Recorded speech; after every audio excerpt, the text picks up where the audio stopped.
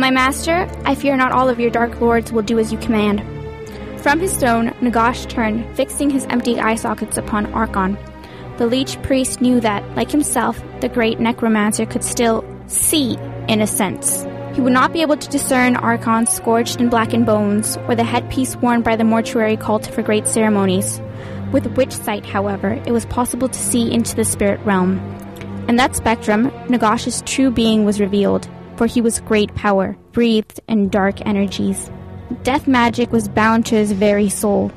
Although his master had only recently returned, Archon guessed that he rarely looked upon the mundane world of the physical. He grew less and less concerned with the material realm, despising its transitory nature. At last, Nagash spoke. I am sure that your doubts are entirely justified, faithful Archon, and I see you still have questions about my plan.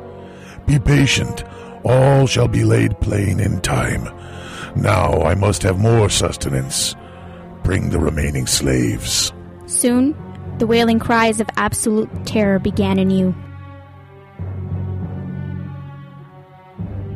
And we are back. Well, not all of us are back. Greg and I are back here with Chapter 5. Welcome back, Greg. Welcome back. Well, Meatloaf said 2 out of 3 ain't bad. Yes, he did. You're absolutely right on that one. So, yeah, Chris had to go. He's got, family duties, and we're going on and on forever about this. So he said, well, as you heard, he said he'll be listening to make sure that I don't say anything stupid and that we get this done right. So, all right, now Chapter 5 jumps in on this is all the battle throughout Nehekhara. Yeah. And before we went on break, like I said, I wanted to get Chris's opinion before we went on break. I did like this chapter. I like this whole book. But I guess I still feel like it doesn't have that sense of danger and urgency that the 4th chapter had. But we'll get into it when we hit the points. I did like the description here. It starts off with how Nehekhara sits silent with sprawling tomb cities, baking in the desert sun. And then comes the blackness surrounding and enshrouding the land of the dead. This is Nagash is doing that spell where he, pumps out all the black. Yeah. And it's focusing around the Black Pyramid. And then King Kalazar, the one-time ruler of Xandri, and now High Commander of the greatest war fleet of Nehekhara. He's one of the first people to stand under this storm as it rolls in. He's on his battle barge, the Crowned Sphinx, ready to stop any fleet that approaches, or else try to land, or else he can land and put support wherever he's needed, up and down the river. King Kalazar is protecting the river. King Behadesh is ground forces guarding the westernmost approaches through the Badlands. And I love it. Xandri. Yeah, and his army is just buried. Like they just got to where they're supposed to be and stopped, and like the sand and the sandstorms buried them. And of course, who cares? It doesn't bother them at all, and it's nice cover.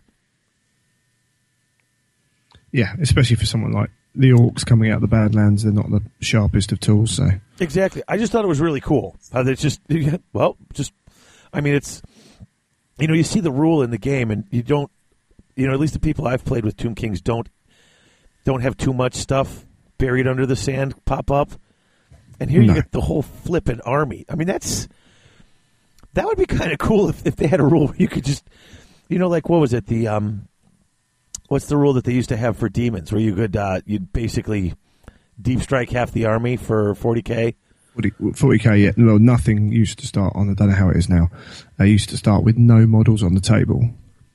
So if your opponent went first, there was nothing to shoot at. Oh, right. And then, in your first turn, half your army came in. Right. And then, they changed the rules. So if the end of your turn, if you don't have stuff, you're dead. So they changed up those rules. But, that idea that they're just sort of popping in from the warp, that idea that the army just pops up out of the sand, the whole army, I thought it's kind of cool. The Tomb King armies sound really cool when you read the fluff.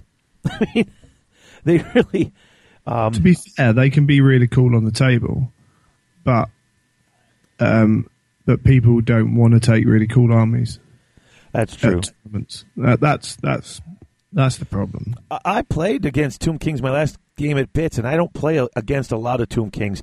Now, granted, the guy had the worst luck on the planet and couldn't get a spell off, and he had like a bit of a light council, and he had Archon, and he had his and he had the casket, and just couldn't get any spells off to save his life. So, had he been spelling me off the table, it might not have been as fun. But he did go with a themey army and ran things through, and it was a neat army, and it was a fun game to play. So, I guess you're right. Yeah, I mean, I've played against guys who've taken big units of Ushabti and light magic them up, and they're not actually with a few spells. The problem is you need a few spells on them. With a few spells on them, they can do a number on a lot of stuff. But when you go to tournaments, even the people who know they're not going to win it seem to want to have to try and place as high as possible all the time.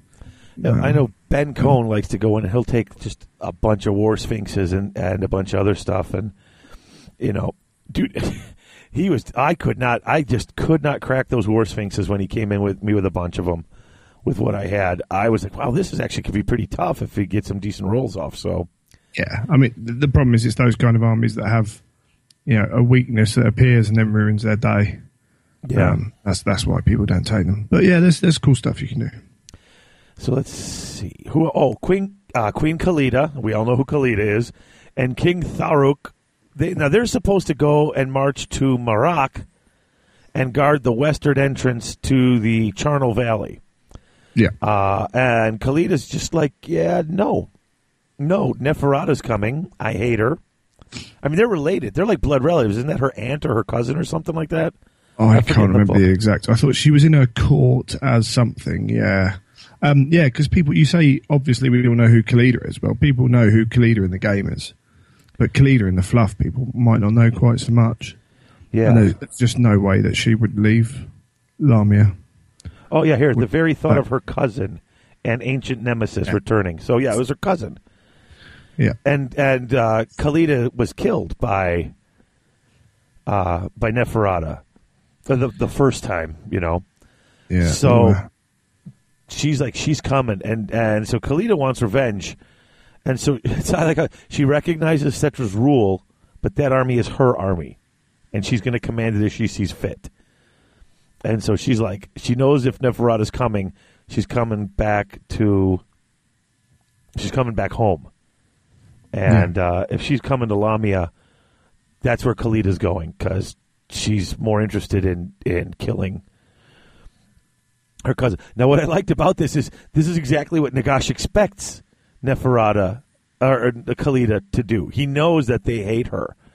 Big time, yeah. And so he basically says, okay, you're going to Lamia, and you're going to go there and stay there and hold out as long as you can.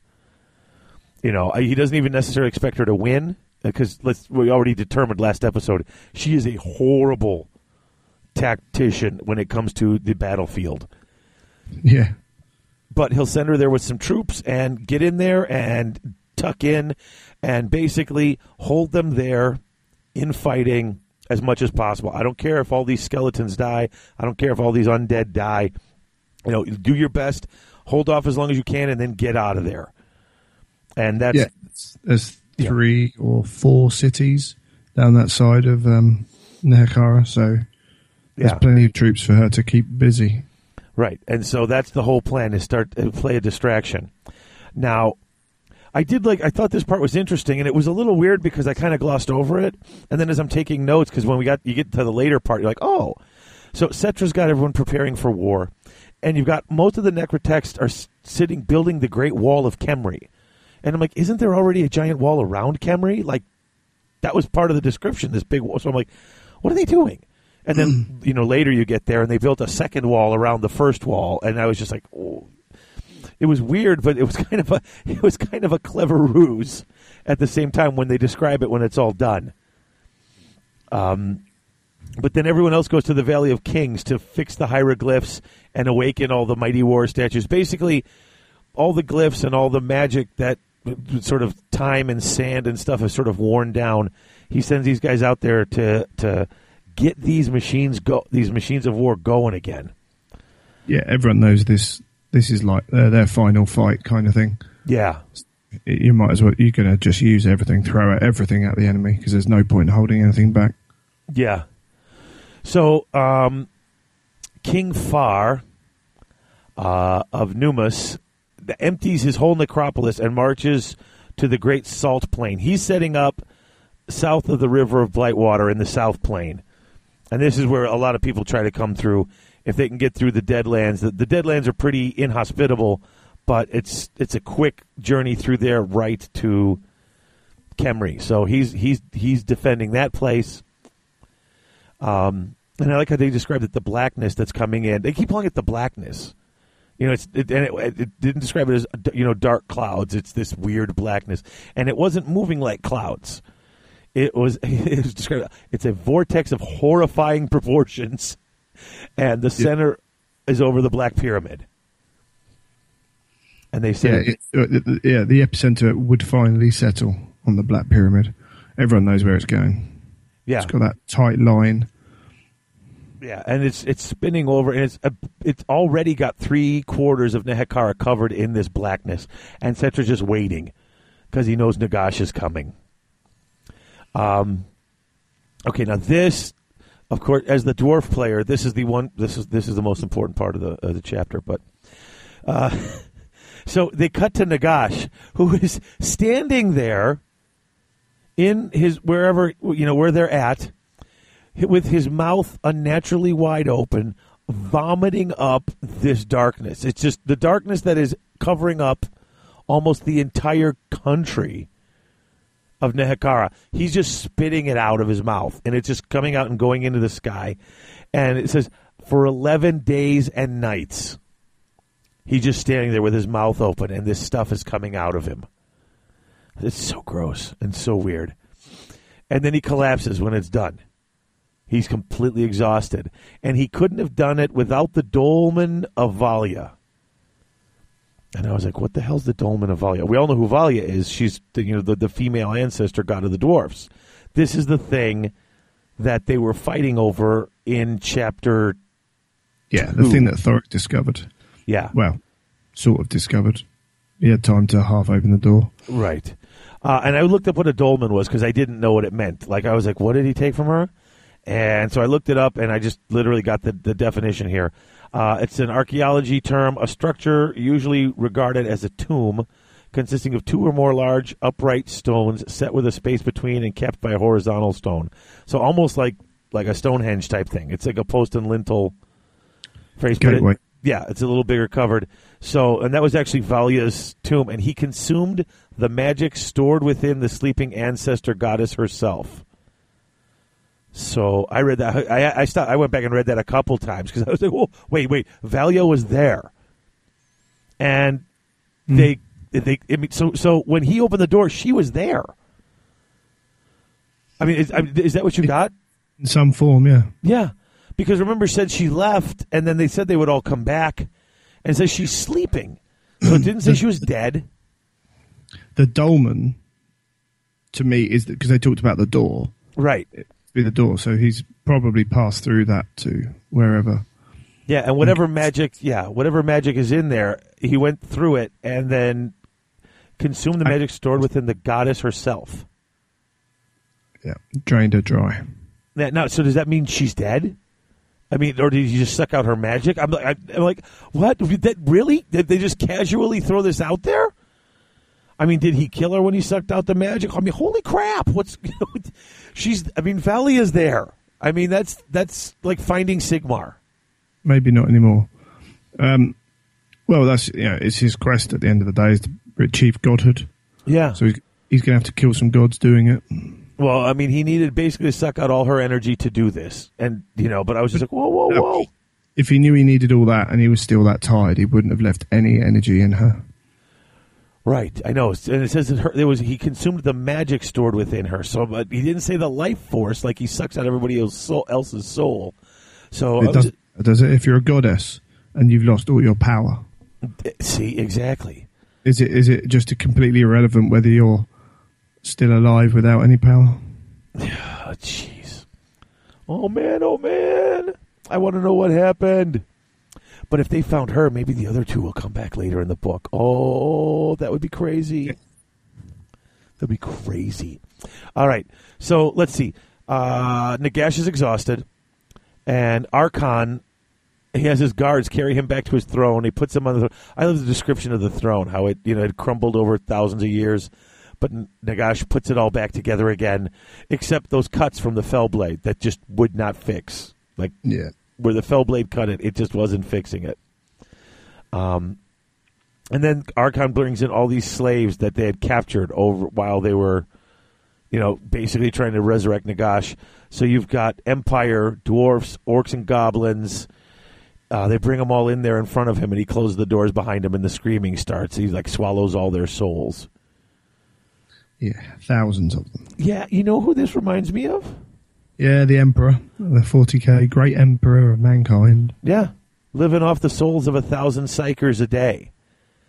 Now obviously Nagash doesn't need this just to survive, although when he's weak, and the Emperor obviously is weak. The Emperor's on the verge of death, and 1,000 a day are keeping him alive to fight his, keep the Astronomicon open or whatever he's doing. This reminded me of that. It really kind of actually forcefully reminded me of that. Kind of creeped me out. I was trying to draw parallels between it, but I don't think there's any. I'm not trying to create a link, and I'm not expecting in book 5 or book 4, that one of the space, one of the Primarchs is not going to show up at the end of this and punch Nagash in the face. I was more just looking more thematically that the god of or the guy who's trying to become the god of death and stagnation is doing the exact same thing that the God Emperor is trying to do, and exactly what has happened to his empire. But I guess that they are completely different. Yeah, one is the people who are trying to keep the Emperor alive are feeding 1,000 psychic souls into the machine that keeps him alive. And this one is a guy trying to build his strength back up. Yeah, but and I don't disagree one bit. I just, when I first read it, I was like, what? And I stopped and thought about that. Because, I don't know, why not think about it? Yeah, it does make you think about it, but I think there are people out there who might try and bring too many parallels between the two. And it's like, well, how else is Nagash going to get his strength back? Exactly. And he's been doing this before in the other books too. Yeah, exactly. So it's just, it is what it is. Of course, if Leman Russ does show up and shoot his head off at the end of the series, I called it. I'm claiming it. I just, Okay. I'm sorry. That won't happen. That would be so, oh my God, that would be so stupid. All right. So let's see. Nagash's armies are on the way to Khemri. Now, Krell gets the toughest path. Does he? Yeah. Do you think he talks in this? Like, he's got to do, or does he just silently command his armies? He doesn't talk very much. Does he even talk to his necromancers? I'm just curious because he does give commands to the necromancers.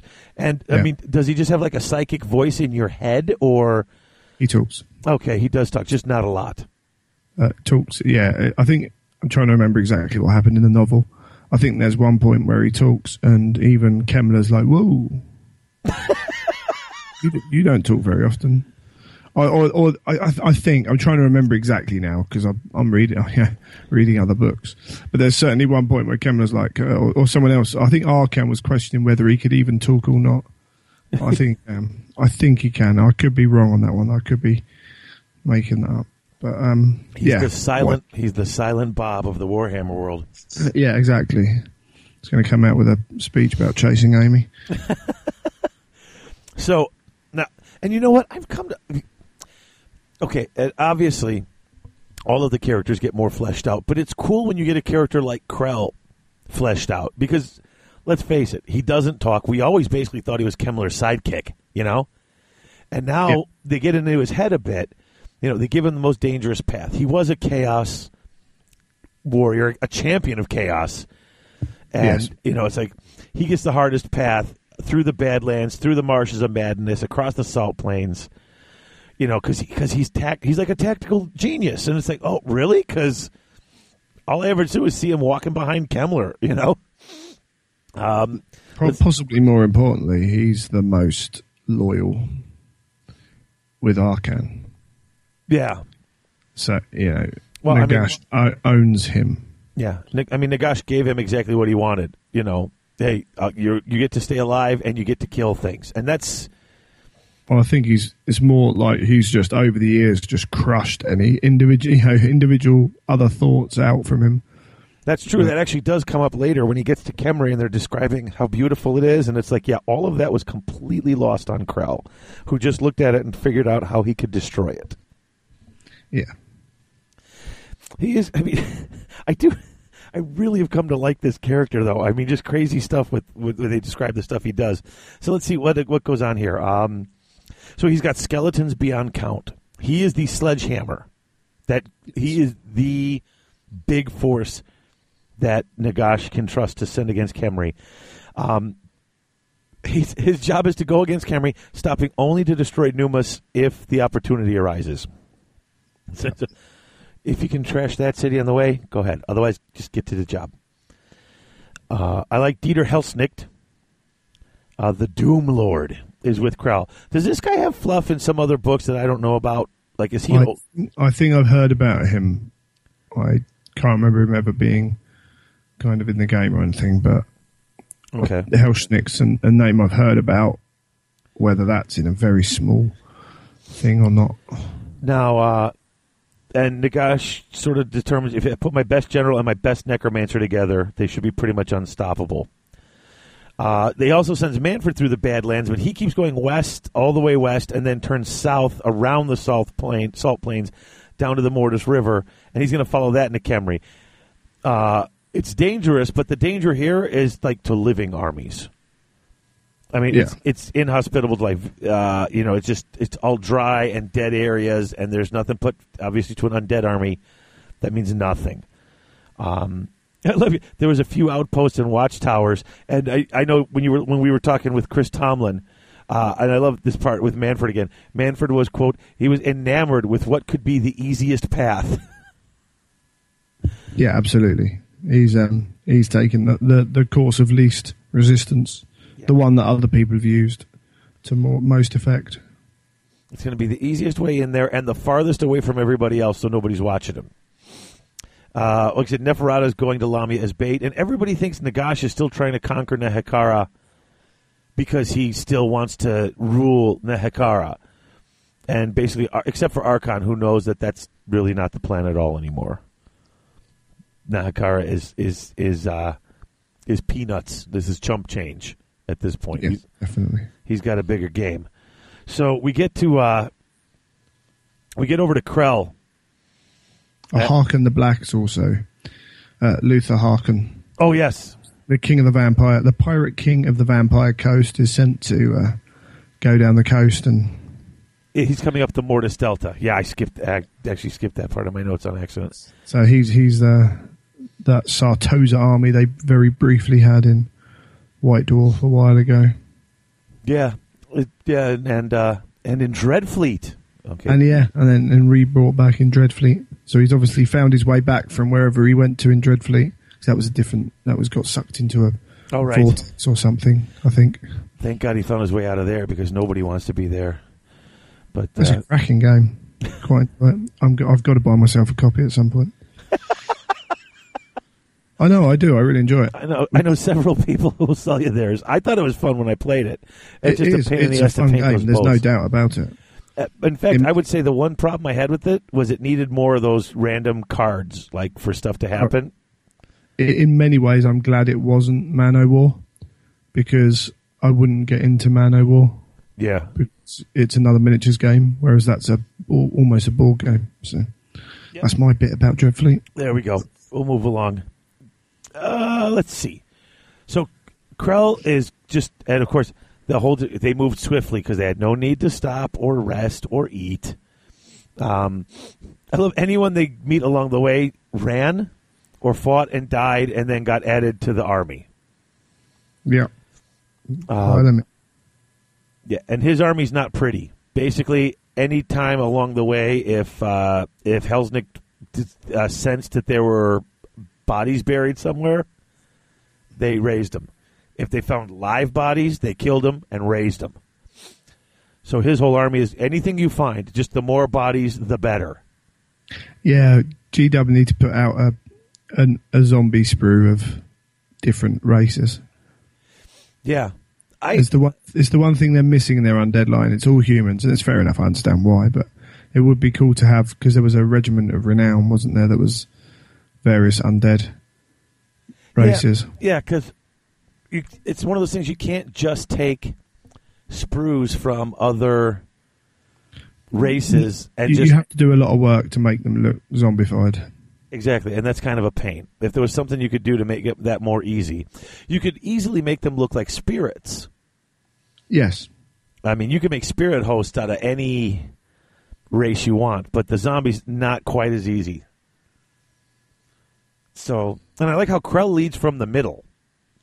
Not necessarily from the front, not from the back. He's got everyone around him. He wants to know where everything is all around him. Oh, and Nagash resurrected his doomed legion for him. Yeah. So his old fighting buddies, his old drinking buddies. Ulfric the Black-Handed. Yep, he's in charge of his cavalry, as he was before. They go through the marshes. They go through the dead marshes. No concern. I love this part. They walk through the dead marshes, and thousands of skeletons wind up buried in the quicksand and the mud. They're marching. They start sinking. They start sinking. Okay, the next ones walk on top of them. If they keep sinking, the next ones walk on top of them. Eventually, there's enough buried that the ground is pretty solid, and the rest of the army can march over them. They lost thousands, basically paving the marshes, chunking them out so that the ground was basically marching on the backs of the ones that got stuck. Yeah, and then they lose a few more to swamp beasts and marsh goblin ambushes. Mm-hmm. He just doesn't mind. Just carry on. Keep going. Yeah, he's like, I'm going to get. Not even a worry. The heavy cav had issues. They started sinking. But the ethereal cav had no issues. They just went right over the top and kept going.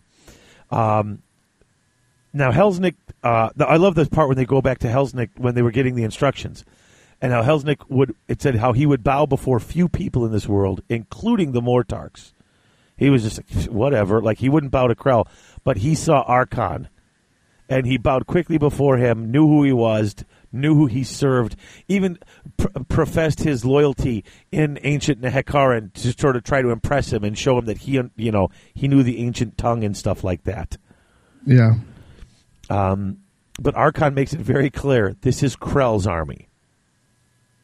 But the battle is likely to be decided as much by which side can raise more soldiers back as it was by the soldiers themselves. So you have an important job, but Krell's in charge. Don't get confused by this. This is his gig.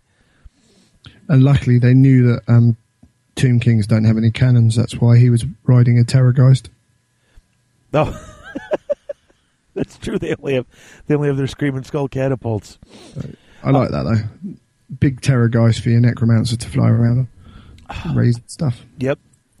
And I love the description of Helznik in general. He was an outcast even by Necromancer standards. This guy is centuries and centuries old.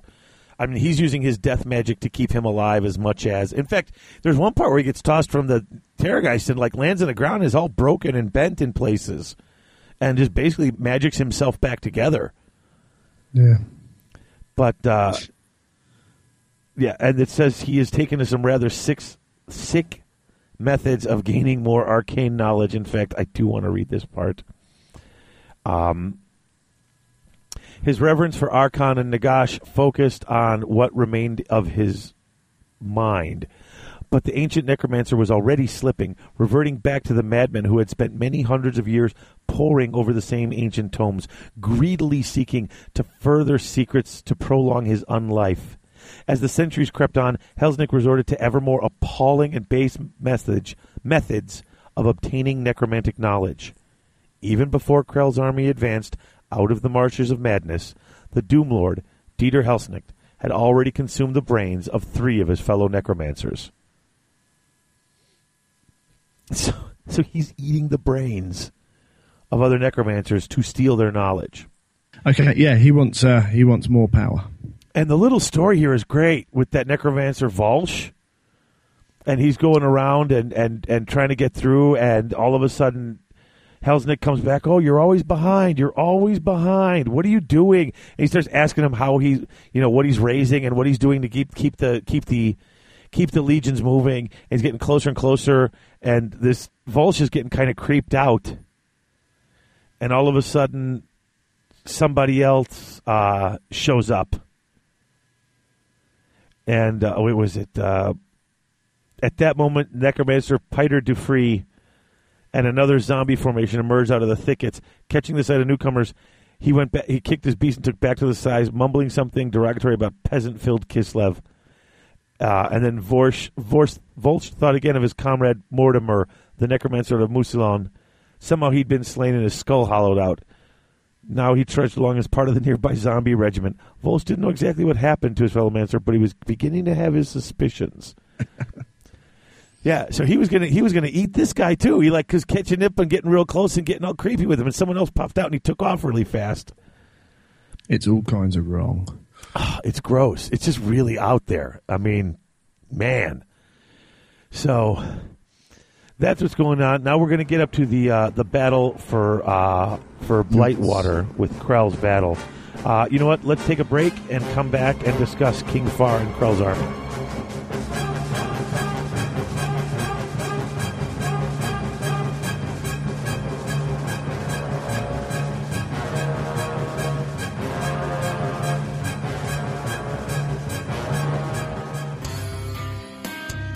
Hey folks, it's Dave. Are you looking for that special model to add to your army?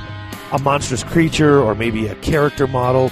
Something unusual that not everybody else is fielding on their table? Well, then you should check out Mears Miniatures at mearsminiatures.com. Their Darklands line is full of some of the most fantastic creature models you'll ever see. And with the success of their recent Kickstarter, those models will be perfect for you to play in their forthcoming Darklands game. So whether you're looking for a new skirmish-level game to play with lots of cool monstrous creatures, or you're just looking for that extra special model to add to your existing games line, Mears Miniatures is really worth your time. Check them out at mears-miniatures.com, and seriously, guys, you'll be glad you did.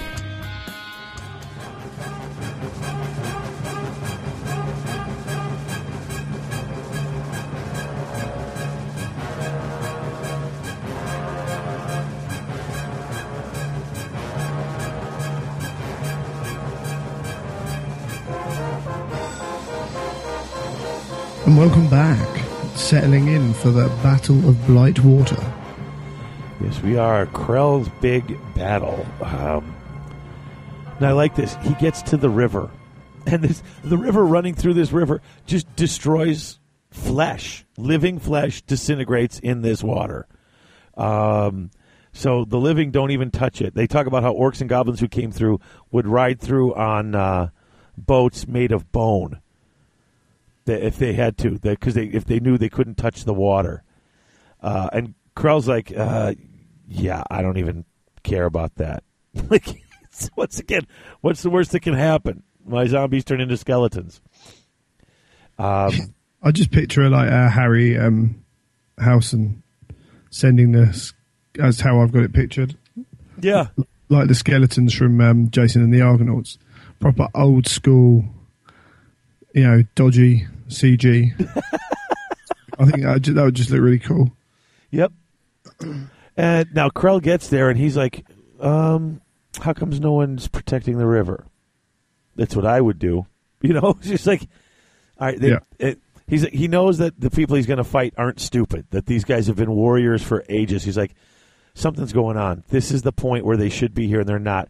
So he preps up his flyers to start running interference if anyone tries anything, because he knows his most vulnerable moment is crossing this river.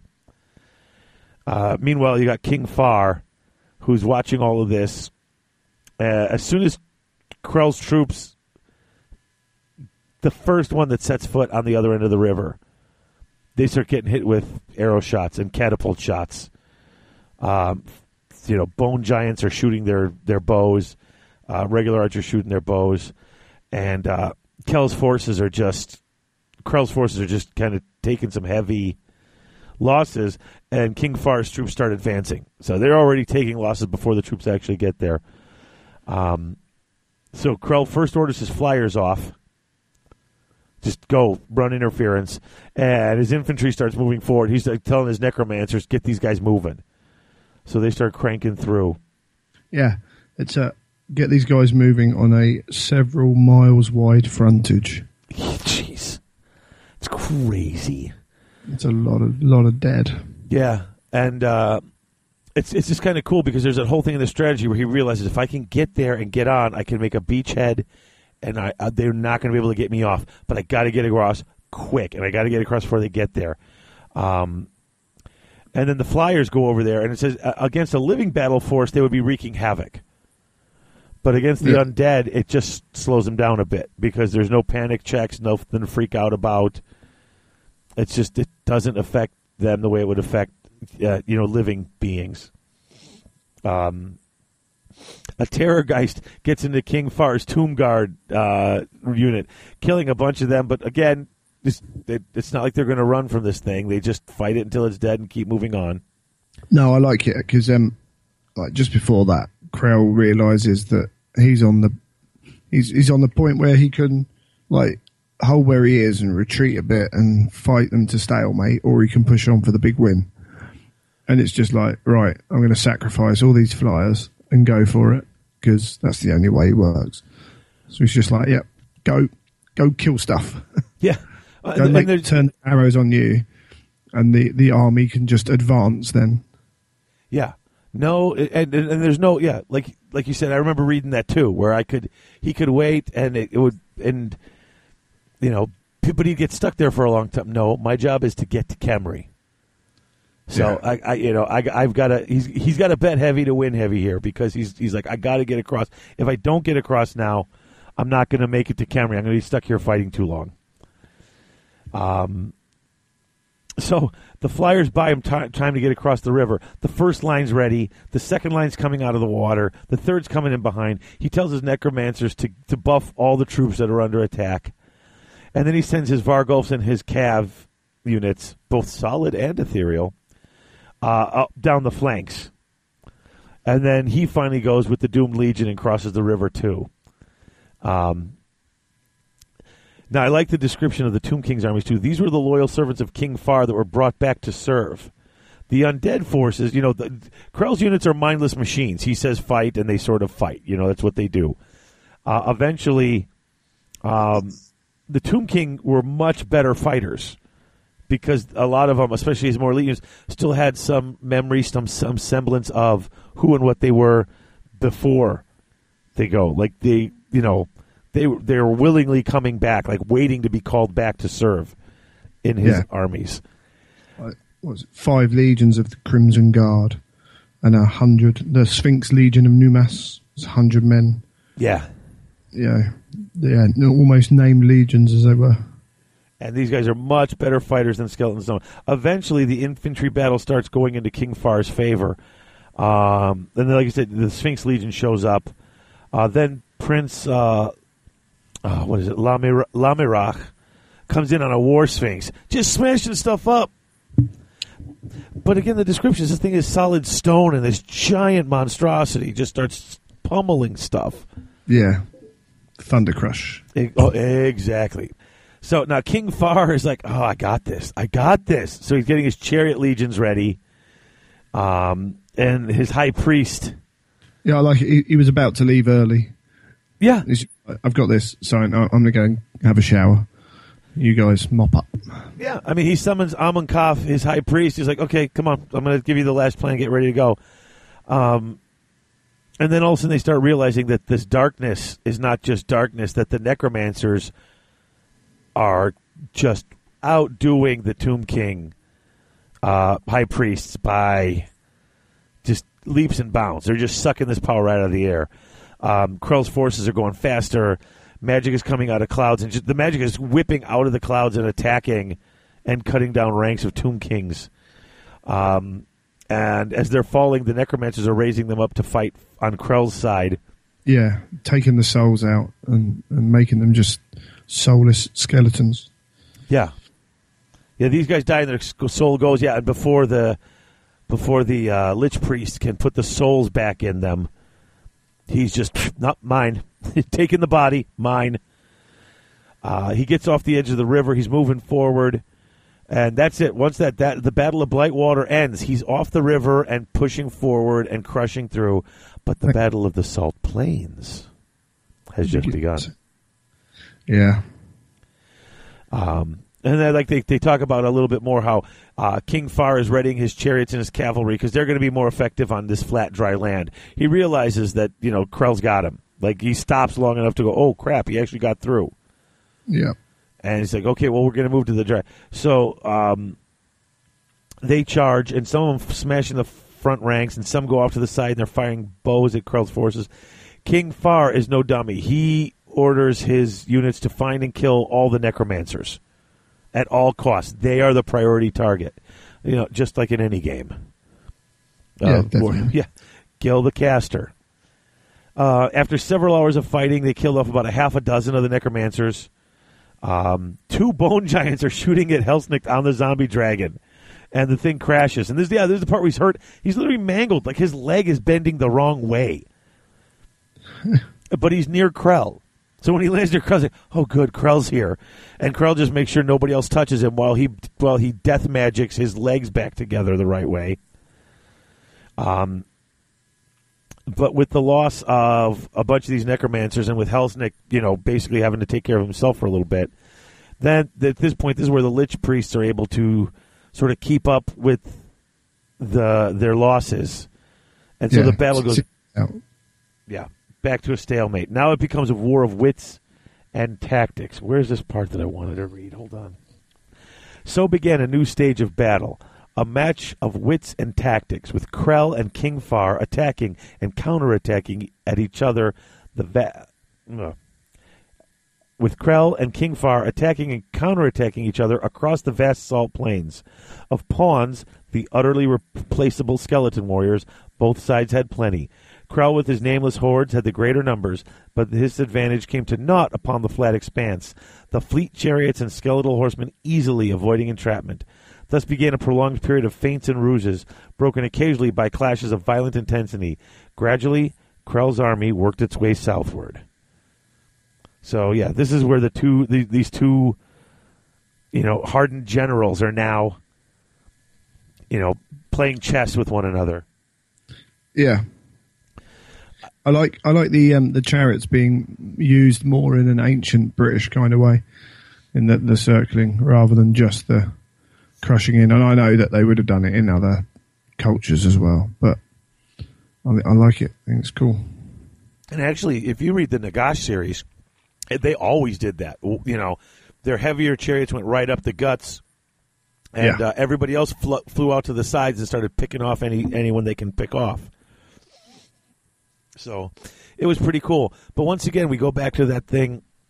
All right, so I kill a bunch of guys, you kill a bunch of guys. I raise a bunch of them back. You raise, whoever dies closest to my necromancers, I'm bringing back to fight. There's just no sense of someone's going to lose here. You know what I mean? I mean, unless one of the major characters dies, this is just a lot. Okay, and they fought some more, and they fought some more, and they brought it back, and they fought some more. I mean, unless something really cool gets killed, when Helsnick lost his Terrorgeist to the Bone Giant shots, that's kind of interesting, But other than that, it's just a lot of, I killed some skeletons, I brought some skeletons back. I killed some skeletons, I brought some skeletons back. At least that's my opinion. Yeah, there's there's less jeopardy. Yeah. In these kind of circumstances. Let's see. All right, and then we get a bit here. Let's cover Manfred real quick again before we take another break. Manfred was not a shambolic army, as he puts it. In fact, once again, you gotta love this, because Let's see. This was not a shambolic army assembled from troops summoned on the march, but a proud Sylvanian force that advanced beneath the infamous banner of the von Karsteins. Indeed, this was an army befitting the prestige of its leader, Manfred von Karstein. Dear Lord. Oh, yeah. I just love the pomp around it, you know? Big time. And yeah, that's brilliantly shown. The only thing is he does love his creatures of the night. So, you know, in the army, little watercolour section, you got the acolytes, you got the knights, you got Helmet Zone and the Drakenhof Guard, and then just loads of creatures of the night. Yeah, he does. He's the one, in fact, yeah, when you read the stories, he's the one that's always got tons of wolves and bats with him. Yeah. You don't see Vlad doing that. That's a Manfred thing. And I love this. He's going through and he's just battering all the little minor defenses. Every minor outpost he goes, he just smashes and raises them and brings them with him. But he's all mopey. I just found this hysterical. Did you? Like, he's just whining. He's far from his domain. He's serving Nagash. I have to play my part and await my opportunity. It's like, why am I here? I should be in Sylvania. I guess I have to do this, but I'm just waiting for my moment. I'm saying, your moment to do what? Like, what exactly are you going to do? And I keep asking myself. Well, there's obviously Nagash is going to have to do something to regain his power. Maybe he can subvert that. But as we kind of said last time, no vampire likes being told what to do or anything like that. So, oh no, they're all alpha creatures. So nobody, So no matter what happens, they're always looking for some way to improve their own station. Unless the only place they want to be is on top. Unless they found a comfortable place at home, like some of Manfred's lesser vampire servants. They remember. Well, I mean, in the beginning, they didn't know why he wanted to. They're like, hey, you put us under perfect darkness. We could do what we want. I mean, they're on top, but they're very happy to be on top in a tiny, tiny pond. No, they're happy to have food and whatever there, but each of them is looking to improve their station. And you'll see it in the novels more. Okay. They might not be aiming at Manfred, but they're aiming at the guy above them. Oh, okay. And eventually, if they keep rising, they'll be aiming at Manfred. Interesting. I got to get to that book. I've got Battle for the Abyss, and I want to read Gotrek and Felix so incredibly bad, but yeah. So even just like. When what's his name was put in charge of the Drakenhof Knights, it was like, why is he in charge? Why is he in charge? I should be in charge. And, that was kicking off. And then someone else is looking at them going, it doesn't really matter. The Drakenhof, being the leader of the Drakenhof, means nothing compared to, ruling Sylvania, etc., etc. So, yeah, whichever kind of station they're at, they're always looking for more. Okay. Oh. Well, I'm interested to read that part then. To get back to Manfred being all broody, he doesn't trust anybody, and least of all Archon. He's sitting there, he's like seething with his resentment, and he's completely awed by the power it took to cover Nehekhara in darkness. When, just before you go anywhere, someone said on Twitter, actually, I think it might have been Brad, was, people keep getting confused between Archon and Archaon. And someone responded, well, it only seems to be Americans that call him Archon. Yeah, I call him Archaon. No. Yeah, Archaon and Arcan. Well, yeah, it's Archon. Well, I call him Archon, but I guess it's Arcan? Is that what... I think that's how it's pronounced, yeah, Arcan. I often say Nagash, so, I mean, I always have the ah sound in it. It just seems Nehekhara. It seems like a lot of ah sounds to me. So I'm like the only one I ever hear who says Nagash, so I might be retarded. But I was just saying, I just thought it might be worth. It's Big Mike who said it. Yeah, Mike Hagstad was saying he's listening, and some people are saying, yeah, but even Archon and Archaon. I mean, that's so different. They're two very different words. Yeah. So yeah. So. But, yes. So let's see. He's all upset. He's really impressed with the power. And Manfred, I love this part cracked me up. Manfred understood it, though. He understood Nagash. He understood the desire to reclaim a throne long denied him. It's like, dude, that's not what Nagash wants at all anymore. You don't.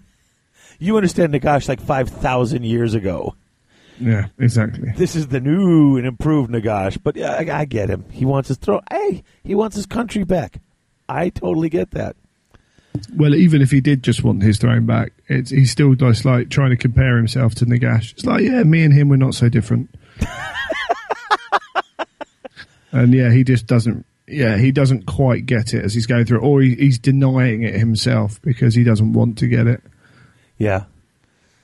He wants to play a lead role in Nagash's army, though. He really wants to have a lead part, only because that's the game. The game now is who can be number one, Nagash's most faithful and most useful, and he's got to play the game. Well, you never know. If he can get his hand on, a new Fellblade. Yeah, possibly. So, yeah, but you've got to be in position to do it. So, and basically he's sitting here thinking that once Nagash has Nehekara, we'll be done. He'll have his tome. We can go home. I can go home and focus on securing Sylvania and dealing with Vlad. Yes, yeah. So, yeah, I got to help him. Once I help him get his home, then maybe he'll leave me alone. Once he's got what he wants. Poor Manfred. Yeah, and here's the point where he's thinking about this constantly and not paying attention to his surroundings. Doesn't even notice that his bats and wolves are all gone. Yeah, schoolboy error. Yeah, he basically, and I mean, he's mentally, linked to this stuff, but he's so distracted he doesn't realize they've gone silent. He doesn't notice the shifting sands. I like how I said, someone born in the desert would notice this right away, but if not, maybe not. There's no scouts left. Sand scorpions and whatnot killed them all. If he'd been paying attention, he might have noticed this, but no, he's busy brooding. So suddenly the desert erupts. Skeletons are dying left and right. The sepulchral stalkers are up there doing stuff. I love that the sepulchral stalkers are just gazing at the units and they turn them into sand. In fact, Helmet, who's one of his most trusted acolytes, he sees what's happening. He averts his eyes and starts killing. Yeah. Again, it's one of those rules that's what they do in game, but because people don't use them, and because people just read kind of, what do I need to wound? Right. Like the description gets lost, but that's why they're good against the low initiative stuff. Yeah, they jump out and all that stuff turns to sand. So he's destroying them. King Behadesh, he's been in the sand for months. Yep, been waiting. Yep. And then one last bit here. I love Manfred chose his lieutenants, and now he chose this little sidebar here where he, with the bits of the story, he chose his lieutenants carefully, and he chose none of his direct get. He knew them too well. He recruited Helmet of von Karstein, Krakvold, a scion of Aberesh, and von Grecht. And von Grecht had that scarab thing with him. And he asks him about it, and his reaction to basically, there's the spy. It wouldn't be Neferata's spies. That would be a really hot chick. So he's like, I know what this is going to be. It wouldn't be Neferata's spies because it wouldn't be that obvious. Yeah. So he's like, it must be Archon. And, he didn't know if he should. So he's basically, planning to set a trap for him when all hell breaks loose. Yeah. And he's doing that because every vampire's playing the game. Yep. It's kind of like this is all still happening with the sepulchral stalkers coming up, causing all kinds of problems. Right. And Manfred could bear it no longer. Drawing his blade and spurring his mount, he rode straight at the nearest foe. He's got angry. Oh, that's right. He just runs in and kills one, brings stuff back. It's like, I better be helping here. Right. Where are we? Oh, man, I'm looking for my notes for this. It looks like I lost... 240. Right. Okay, hold on. Give me just 1 second here. No worries. Oh, okay. You know what? I'm just missing like one page of my notes, so this I have to take right out of the book. So this I might slow me down a bit. Yeah, they're getting killed. Yeah, Manfred rushes forward. He's mad, and I love his 3 vampires. Von Grecht is using his necromancy to bring back entire regiments.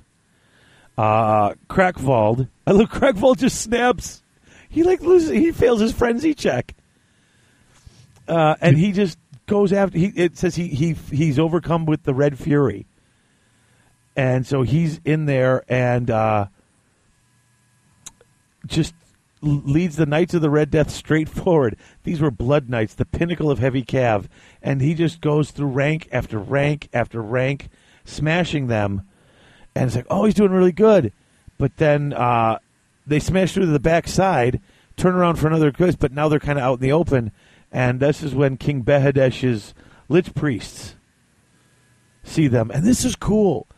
This is right out of The Mummy 2. Like it's a lone figure. There's one little priest out there with his scroll out. Yeah. Reading it. Rah, rah, rah, rah, rah. And then all these scorpions just burst out. Scorpions and beetles, all like not big sand scorpion constructs, but literal little scorpions and beetles all come out. They get in between the chinks in the armor, and they just eat them. Lovely. And that's it. All these Blood Knights are gone. Poof. Bye. An ignominious end for the peak of martial prowess from the north. See, frenzy always gets you into trouble. Absolutely. So they're fighting on for hours. No one can get the advantage again.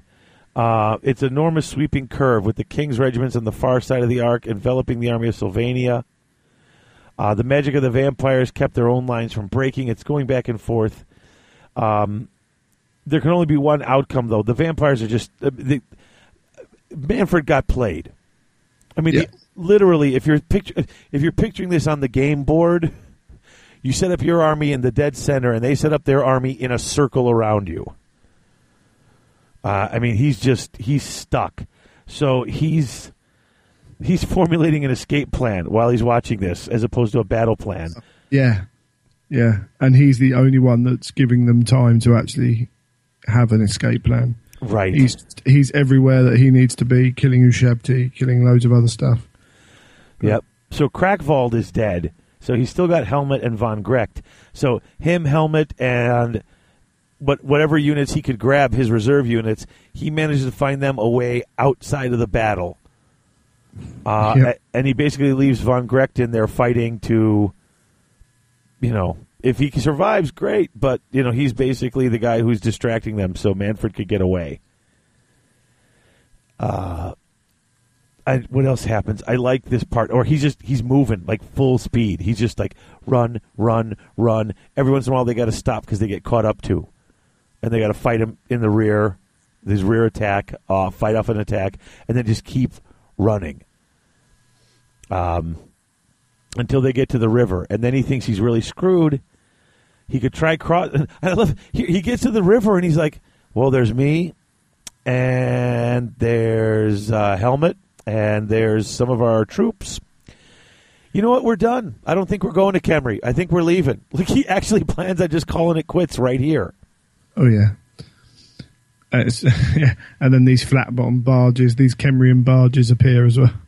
Yeah, and they're on the nearby shore disgorging troops in a rising clatter of bone and bronze. And he's like, oh, crap. This little side story on here is really good, too, with Helmet. I hope Helmet comes into this story a little bit more. Oh, that's right, he does, but not too much more. But I was, that pisses me off because they were making me really interested in this guy. I was starting to like this guy. 'Cause I don't think Von Grecht made it. And Manfred didn't go anything, and he smiled. No, I tried to reach him in the melee, but he was too surrounded. There's still hope he could get free, although I admit it's not likely. And he looks at him, my lord, I assume Von Grecht was positioned so deeply within our lines because you believed he was informing on you. And Manfred smiles, and I like this. It was well done, he reflected. In the current situation, there's no denying the lesser vampire was a necessary element to the survival of the force. But by confiding something of what he knew regarding his former comrade, he not only demonstrated a greater level of cunning than Manfred had suspected, but was extending what was at once an offering of trust and a politely couched warning he would not be so easily dealt with. So Yeah.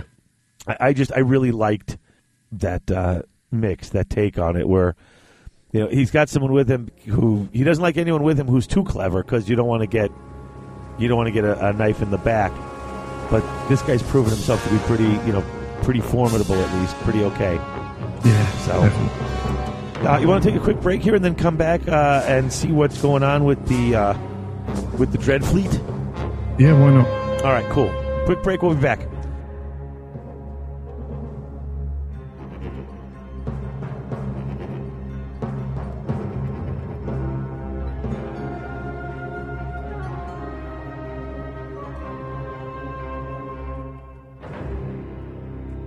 Welcome, cousin. I've been waiting for you, said Kalita, cold steel in her voice. Neferata instinctively bared her fangs and hissed, then, with an effort, forced a smile. Which of my handmaidens talked? Was it Annalisa? Now it was Kalita's turn to feign warmth, though her mask rendered her hauntingly expressionless. I asked her many questions. Her name was not one of them. Neferata understood. It was to be a duel, just the two of them. I'm afraid I didn't bring the ceremonial blades this time, cousin. Did you? Kalita advanced, her movements lithe and graceful. She assumed the stance of an honor duel, raising her weapons, a snake staff and a bone claw gauntlet. Neferata's aristocratic features sharpened as she drew forth a pair of blades and assumed her stance. It never had to be this way, cousin, said the Eternal Queen. No, answered Kalita. It always had to be this way.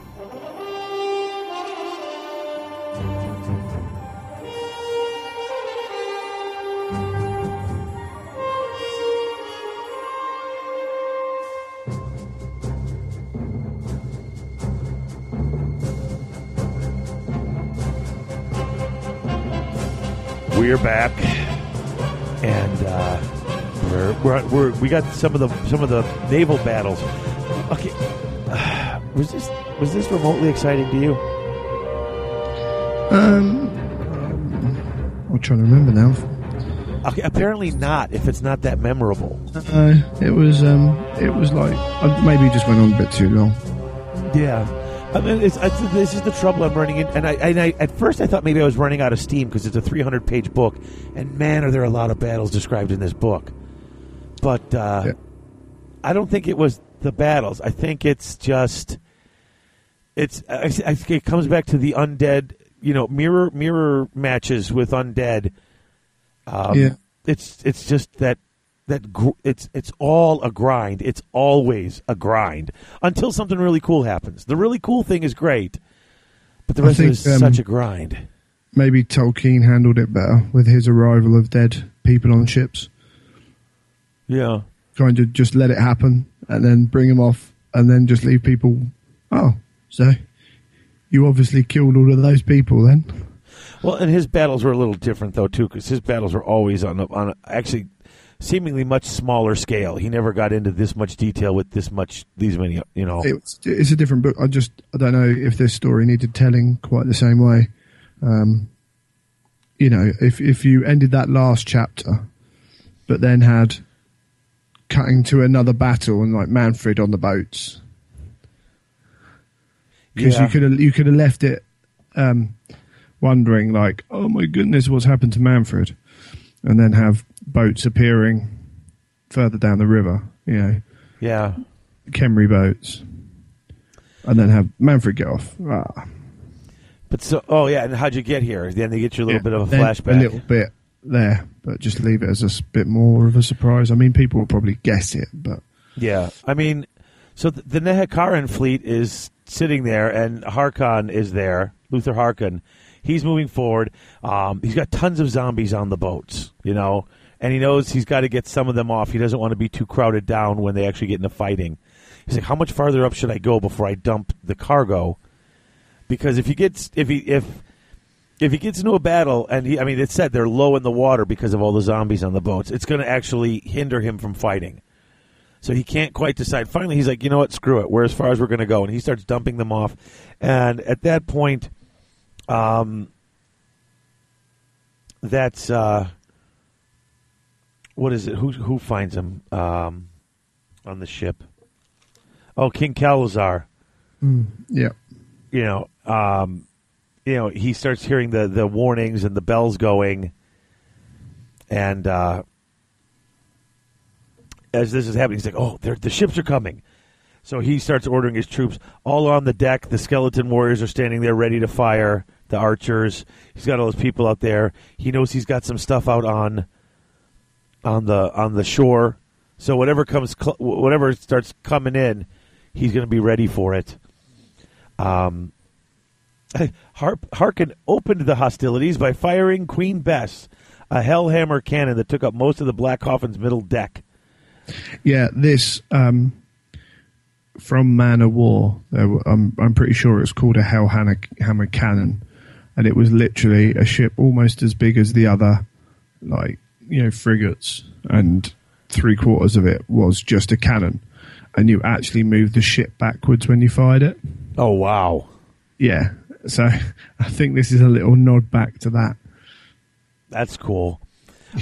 And it does say the shot screamed across the water before hitting the claws of Osirian, splintering bone and sending petrified timbers spinning hundreds of feet into the air. The great war barge sank in moments, taking hundreds of warriors and crew to the bottom. So that cannon is a hell of a thing. Yes. So he fires that and fires a whole bunch of others then. So they're shooting all over the place, and the Kembrian ships are just waiting until he gets close enough for them to fire. They're nearly in range, and the cannonades are firing, and all of a sudden he's like, "Oh, I'm going to get him." And it's so funny. The king's like, he's got all those. He's basically got screaming skull catapults on the out on the on the shore, waiting to just take some shots at him, and they don't start firing. And he's like, "Oh, what the hell?" And that's because Harkin dumped his crew a long time ago, and he's got them coming up on land as well. So with all those guys coming up on land, and him just firing on his own, so he's like, well, then fire everything else. I did like this part. He has his secret weapon. How did he describe it? It had taken decades to procure and had cost Harkin many zombies. Some dozen ships in his fleet carried them out from storage in barrels of salt. In barrels of salt water came the enormous bladders, slimy things filled with liquid carefully extracted from inside the enormous reptiles that voyagers Telustria named salamanders. It need only be squeezed into the air to catch flame. So he's been catching and extracting the stuff that the salamanders spit, the flame spit. Yeah. And he's got up there. So the zombies loaded up, and they squeeze this liquid out, and it just shoots out in the air and catches fire. So the Tomb King barges are starting to burn, and some of Harkin's ships are burning because there's sometimes mishaps. They are zombies; they screw things up. But the benefit is that his wood was all soggy and rotten and kept together with necromancy, and it didn't burn very well. And theirs is all dry. Yeah. Although it did split catastrophically when it was rammed by the burning ships. So next thing you know, they're getting up close. They're shooting grappling hooks out towards each other, locking the ships together. Skeletons are going across and fighting. The ships are burning, and the battle goes on 2 full days. And then Harkin turns out the winner. Da-da-da-da-da. Yeah. I think it's quite nice to have a slightly different battle. But, yeah, it's a little... And it mentions Mortis sharks. Yeah, what the hell was that? Undead sharks. Why can't you raise a shark? I suppose you could. You could raise anything. Yeah. So, yeah. Undead sharks in the water. Oh, man. I mean, like I said, the giant cannon was cool. Bringing the salamander juice out was cool. But other than that, you know what it is? It's when I met Larry Correia, the author for Monster Hunter International and the Grimnoir Chronicles, I met him at Gen Con this year. They were giving a talk on writing books, and he says the two biggest problems, and he goes, you always ask people about this, is it either boring or confusing? Because if it's either of those two things, you're doing something wrong. This was a bit confusing in parts, like I wasn't certain what was going on, and it was a bit boring, I thought. Like, it was a big naval battle. It should have been exciting. And it was like, I fired this, he fired that, and then skeletons killed skeletons until somebody won. And then basically he sends his guys out and says, go start, send out the zombies and the skeletons and have them start salvaging all the boats that sunk to the bottom of the river. Let's pull them out and see how much of it we can fix. I prefer them doing the way they did it to trying to make a big naval battle cool, because that would have taken a lot of pages. Yeah, I mean, I don't know what else to do. It was just, it's like you said, it almost could have been. At the end of the day, it will always come down to firing a few cannons and then ramming each other. And it's more undead versus fighting undead, so. Yeah, it's just, for me, this didn't satisfy any real, need on me for what I was reading. In fact, the only thing it served really was to set up this next scene. Yeah. So, as I was saying, those 2 pages could have been done in 1 paragraph, kind of at the start of the next bit. Yeah. But yeah, I don't know. It is what it is. Yeah. I mean, because basically Manfred's been running again. He's on top of the ruins of a temple. Oh, it's a temple to Ulatip, or I don't know. It's Ualatp. How do you pronounce T and P? I don't know. But it's the vulture god of scavengers. Yeah. Yeah, he's making his last stand. Yeah. Because he's getting assailed from the sea as well. This is the most defensible spot he can find. He runs, he sees those boats unloading. He doesn't even engage them. He's just like, oh, crap, I can't go there. So I'm stuck here. Yeah. And like Tremors, he knows that they can't burrow underneath the rock. Yeah, exactly. So, he's Kevin Baconing it up. There you go. Hey, Kevin Bacon in Warhammer. He is truly in everything. Of course he is, yeah. So Manfred reaches out, summons all the skeletons, all the spirits in the area. He pulls everything. And there are spirits. He's got like banshees and the Cairn Wraiths pulled out. King Behadesh and his Cav unit and all of his undersand creatures, he sends those ahead. Sends off his Cav unit, his light Cav, and his sand creatures. He's got Manfred penned in. If he tries to make a run for it, he's not getting away. But his scouts report that ships are disembarking at Fair Oaks Landing, and that's in his domain. And he's like, wait, who the heck is in my territory unloading ships? And the scouts are like, oh, and they ain't ours. So he's like, what is going on? And it's Luther Harkon. He spent the last 2 weeks, his troops had been repairing and salvaging ships, and now he's back to over 150 ships. Yeah, it's quite a... Yeah, and that's still not as big as his fleet was when he came in. So that was an enormous battle. I mean, that was a huge battle. I honestly, until they told me how many ships here, I had no idea the sense of scope of that battle. No, that's one thing they maybe didn't get quite across. See, I'm really glad they didn't go into detail about it. Well, yeah, I mean, they didn't need to describe all. But I mean, they could have. I mean, it might have seemed a little more exciting if you're telling me 200 ships were firing back and forth and things were blowing up. I mean, I don't know. I don't know what would have worked, but it just didn't. I didn't get the feeling that it was this much. And they'd moved downriver, stopping to ransack temples for treasure because he's a pirate. Exactly. I mean, his ships were low in the water. They were full of zombies. Hey, they were only docked there because they were looking for treasure. And then Dekla spots the Tomb Kings. Goes, hey, they got guys over there. And so they decide, well, we best kill them. And it's funny because the king's like, why aren't these two fighting together? Why are they over on the land and these guys over here? So he's like, well, I don't want them to join two forces because if they join forces, I might be in trouble. So he actually splits his army to go after both. Probably a mistake. Yeah, but And I like it. Now, Manfred's at the top of this temple. On the north side, the skeletons could go 10 wide. On the south side path, they could go 5 wide. And this is great for Manfred because he can't come at him with legion after legion after. I mean, he can, but they got to come up 10 at a time.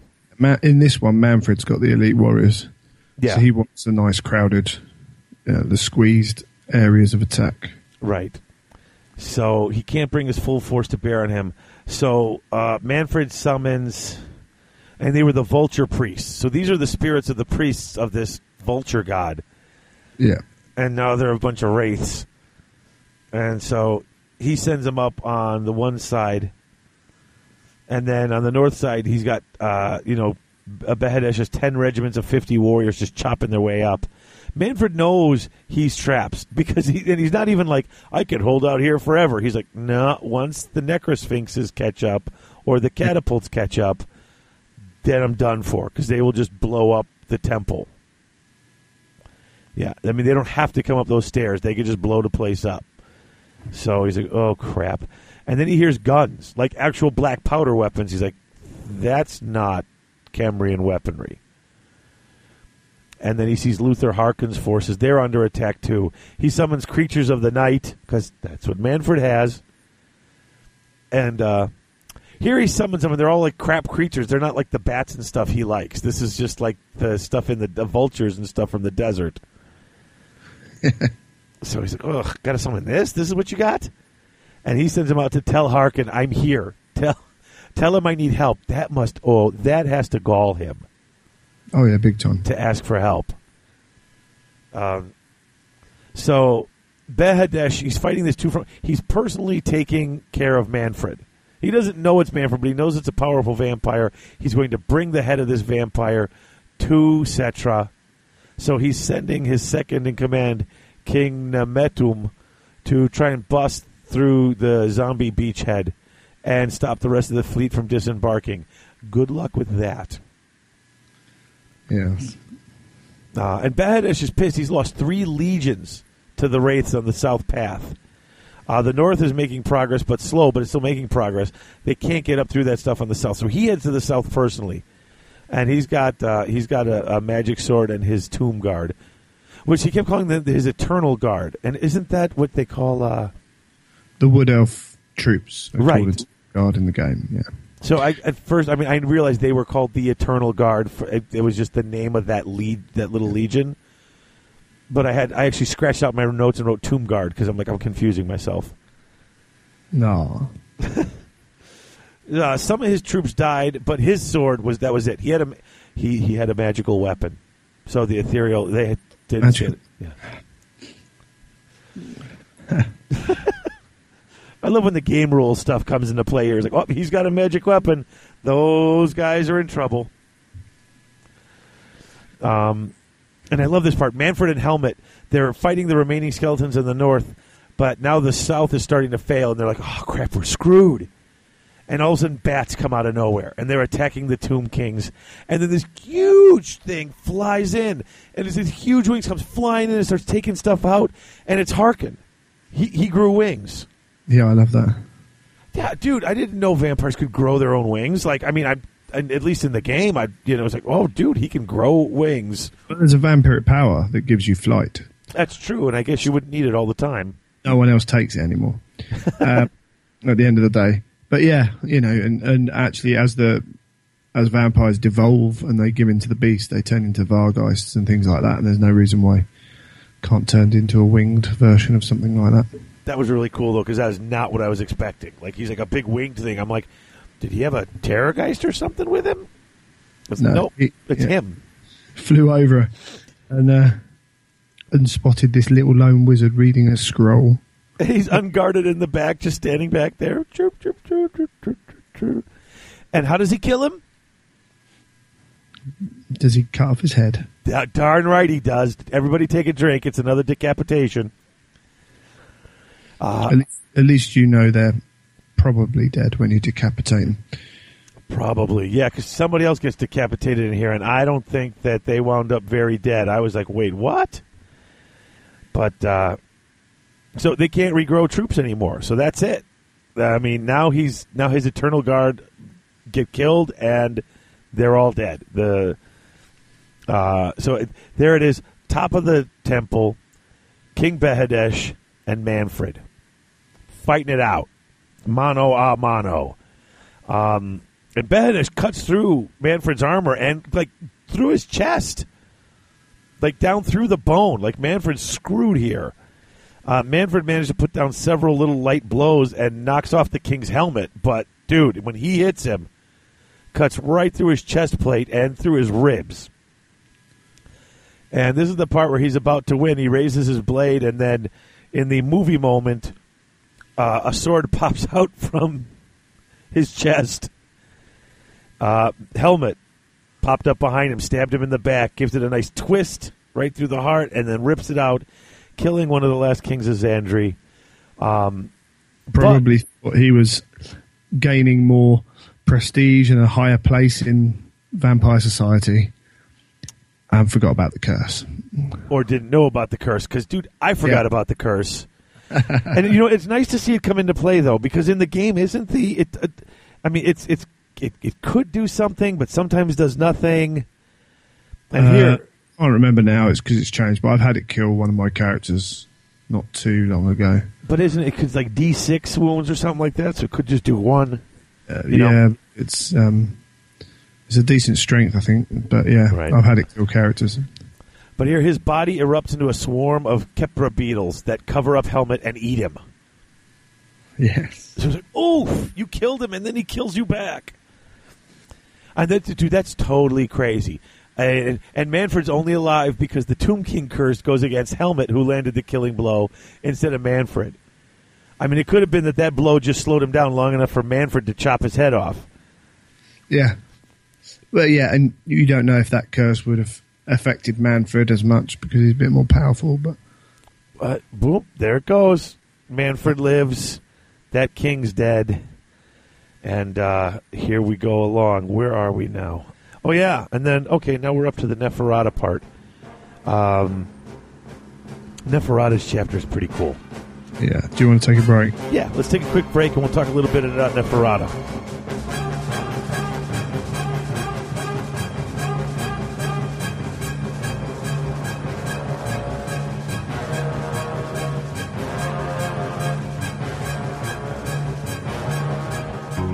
Hey folks, it's Dave, and I wanted to talk to you for a minute about Battle Foam. You've all heard me talk about it before.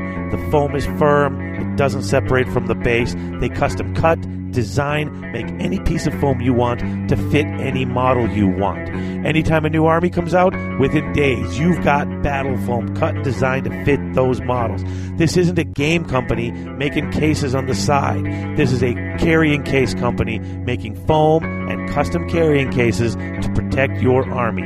It's what they do. It's all they do. Check it out at battlefoam.com. Battle Foam, protecting your army.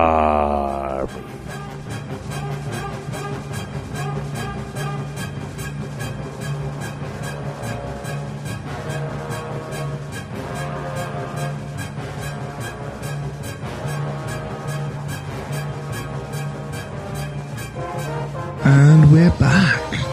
Yes, back. Yeah, moving on to Neferata's escapades. Yeah. So she's in Lamia. Now, I kind of liked this beginning part. This is like one of those you can't go home again moments. You know what I mean?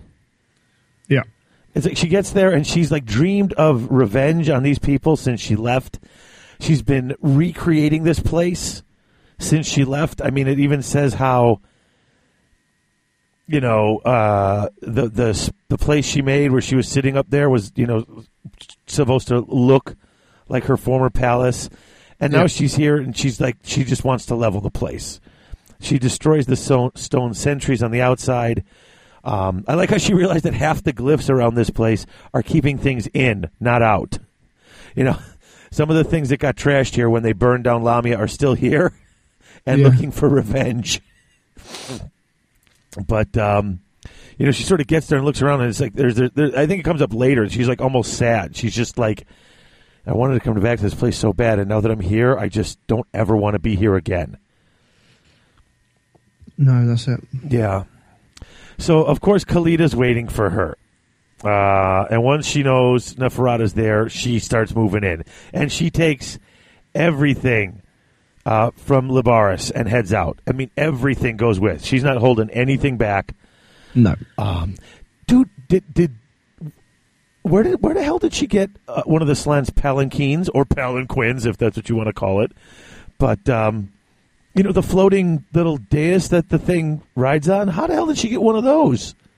Do we know it's a Slan's one? She said it was from, it says that it was from Lustria. Who else floats around in those things? Yeah, well, it's the Khemri race is thousands and thousands of years old. If they haven't killed a Slan in their time, then no one has. Well, So, yeah. And if you read Nagash, they talk about some of the tribes that are coming into Khemri. Like, some have been over to Cathay and Ind, and they come back with the boomsticks. Oh, yeah. And have been to the south and come back with the lizards, who don't work very well in the heat. Oh, that's right. I remember reading that. Yeah, that's right. Because they have lizards. That's right. They got this, and they all had the dragon's breath weapons. Yeah. Yeah. Okay. Yeah. So she's riding out on one of these floating, Slan things. Her little herald, Prince Nephhotep, is there, and he's got the sacred totem of the city. She's got archers. Everyone's got fancy names. She goes to the Legion of Phakth, Phakth. The raptor god. Yeah, that would do. Maybe Phakth, like a hawk or something like that. Who knows? They leave their posts. She invokes the oath of unforgivable wrongs. That's kind of cool. They don't leave this. This has to be fixed. You got to come with. She's got Necropolis Knights. She's got all sorts of stuff. And then she's not alone. She's got Prince Secheneb with his army of chariots. King Hosep, her Lord of War, is on the Necrosphinx. These guys have been around since the first dynasty. Yeah, there's some old dudes there. Yeah, it's funny. Her Lord of War says we should do, etc. Tells us, and she's like, you know what? To hell with that. I am going there, and he sort of gives her lip. And what did you just say? Typical woman, not doing as she's told. Oh, boy. I don't know how many female listeners we have, but send all your complaints to Greg at garagehammer.net. So I'm single. I can say that. You're going to stay single. You keep saying that. I'll save you some money. That's fine. You never heard that joke? That's an old Robin Harris joke. Yeah. He's like, I got married. The first day we got home, I took off my pants, threw them at my wife, said, put on these pants. She says, I can't fit in your pants. She goes, now you know who wear the pants in the family. And he goes, she did him one better. She took off her pants, threw them at him, and said, you put these pants on. And he said, woman, I can't get in these pants. And she said, you never will. You don't change that attitude. Hey. So there we go. There's my stupid joke for the day, because I only tell one. But let's get back to this, I guess. High King Tharuk and of Morocco's with her. Him and his whole family hate Neferata, because I guess she killed some of his sons or something like that. Only a third of his warriors go with. He doesn't have the loyalty of his city as like Khalida does. 1/3 go with him. 1/3 go where Setra told him to go. And 1/3 are like, we're just going to stay here and watch the city. Yeah, that seemed a bit interesting the first time around. Yeah, it's just we're not leaving. And I guess they seemed like weaklings, but then the mortuary cult won't go either, except for one guy, Kufta, and he gets told not to go, and he's like, "No, I'm loyal to Tharuk," and he goes. And Neferata is watching all of this. I love it. She's got her little scrying pool, because you know what? That Coven throne plays a big part in everything. Wherever she's there, the Coven throne is there. Say what you want about that thing, but I love it. And in the fluff, it's pretty cool. Yeah. Her little big bowl of blood actually counts for something. Like she's actually watching what's going on, like the Wicked Witch of the West watching in her little cauldron. Definitely. What's going on? So we get the battle for Lamia. I love this description. The very beginning. Let's see. It's paragraph 1. Okay. Armies of Libaris and Maharak passed the boundary obelisks and entered into the lands once ruled by Lamia. The stone markers were now adorned with skull faces and leering images of death. Here the darkness seemed to hang more thickly. For thousands of years, few had passed near the tainted ruins of Lamia, and fewer still returned from their journey. It was an evil place, where the spirits of the damned still prowled. It's like, oh, okay. So, there's your description. Pretty ruined place. Yeah, it's like a burnt-out shell. Khalidah's looking around at all of this, and, I guess they burnt it down to make sure they got all the vampires, except Neferata got away. Not just her. Oh, yeah, several. I love how they form up this line and sweep forward through the city. Like, it's all trashed, so we're just going to go through it. Let's see, you got Khalida, Hasep, and Tharuk. They form a line. And this is like Archon's tactics. Hasep's on the right, Tharuk's on the left, Khalida's in the center. Line up, move forward. Smash anything in our way. Remember when Archon was talking about how he preferred Lamian's tactics? He's tried everybody's tactics. But not Lamian's tactics, the Nehekaran tactics. Just put everything at their toughest thing and smash it. It's pretty simple. Yeah. So they got all these ruins and ancient banners. She sees the ancient banners of Lamia when she's attacked. And behind them, the skeleton hordes. She sees that banner of Neferata flying, and she trips out. Where is it here? Where is it? Oh, here. Upon sighting those hated symbols, a shockwave ran through the legions of Nehekara. Although they expected to find the one that had defiled Lamia and had marched out from their cities for the very purpose of confronting her, seeing the banner of Neferata raised once more in the city she had corrupted had an alarming effect. Khalida's hatred flared uncontrollably. How could she dare? With rage in his voice, King Hasep called out for the vampire queen, bidding her to come forth and receive her due. And, she was like, forget it. She's not fighting. She's sending forth her skeleton legions. Khalida just has all her archers start firing. Tharuk just basically frenzies, like just charges into them with his chariots. He sees the banners. Man, they're really pissed. Oh, yeah. You think after a few thousand years, you'd at least come to grips with it, but these people got issues. They're living like that because of people like that. They're living in the destruction wrought by these kind of people. So he charges forward, leaves his tomb guard behind, and he's killing stuff, but then they stall because they got the chariots and they can only go so far through so much before they're not knocking things out of the way. And they're almost getting killed. Like, they start getting surrounded, but the tomb guard finally catch up, and they're smashing things. King Hasep's in the fight with his war sphinx, but he's not that frenzied. He's watching everything, and the prince and his chariots are sort of waiting to see what happens.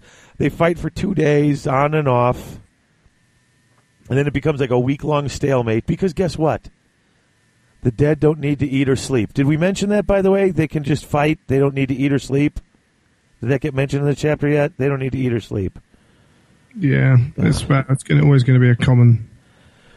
I know, and it's not a complaint. I mean, I get it. It's just, once again, this just keeps coming up. This is the part that whenever you've got undead versus undead, it's okay. They take the market square. Khalida keeps moving in. The chariots are sort of screwed because they can only get like one. It's like the roads are only enough to get one down at a time. So Prince Nefertep, charge one chariot down, charge it forward as far as you can go till it's smashed and destroyed, and then the enemy trashes it. Then when it's completely trashed and they're going to get by, charge another one down. Just like one at a time. Smash a little farther, little farther, little farther. It's quite cool. Okay, then some creatures that are left over from ancient Lamia attack both sides. What the hell is this? Well, these are the spirits that you talked about earlier. Yeah, but I mean, do we ever get a real definition of what these are? Or, I mean, are they supposed to come into play later? Because they don't really. No, I just think they are what they are. Oh, okay. I was just wondering if there was something that I was supposed to recognize that I missed, or just foul spirits that haunt the rubble. Oh, so they just attack everybody. Okay. So King Tharuk, like I said, he's freaked out and he's just charging through and he is smashing stuff left and right, but he's also taking a beating.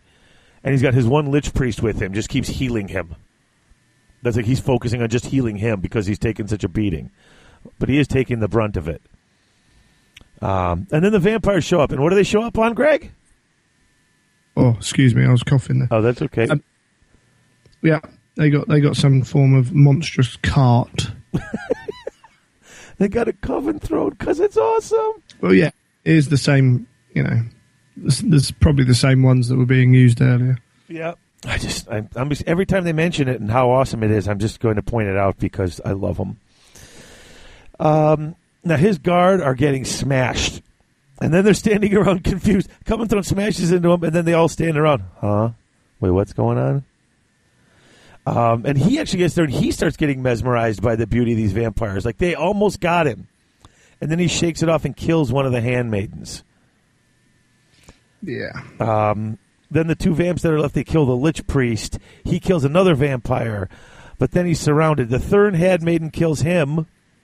But then the death curse thing happens again. This death curse is kind of cool. Like, whenever you get down to that last bit of battle, it seems like they're always taking out that last one. So he managed to take out the whole three handmaidens between fighting and his death curse. And a lot of it's still a lot of fighting. Khalid is looking for Neferata. She does find one of the handmaidens, and they're fighting. And she has her archers shooting at her skeletons. She's ducking between the skeletons. Her necronites go around back and keep her from being able to run away. Yeah. She knows she's got to trap one of these vampires, and that's what she does. She traps one and then basically beats the information she needs out of her.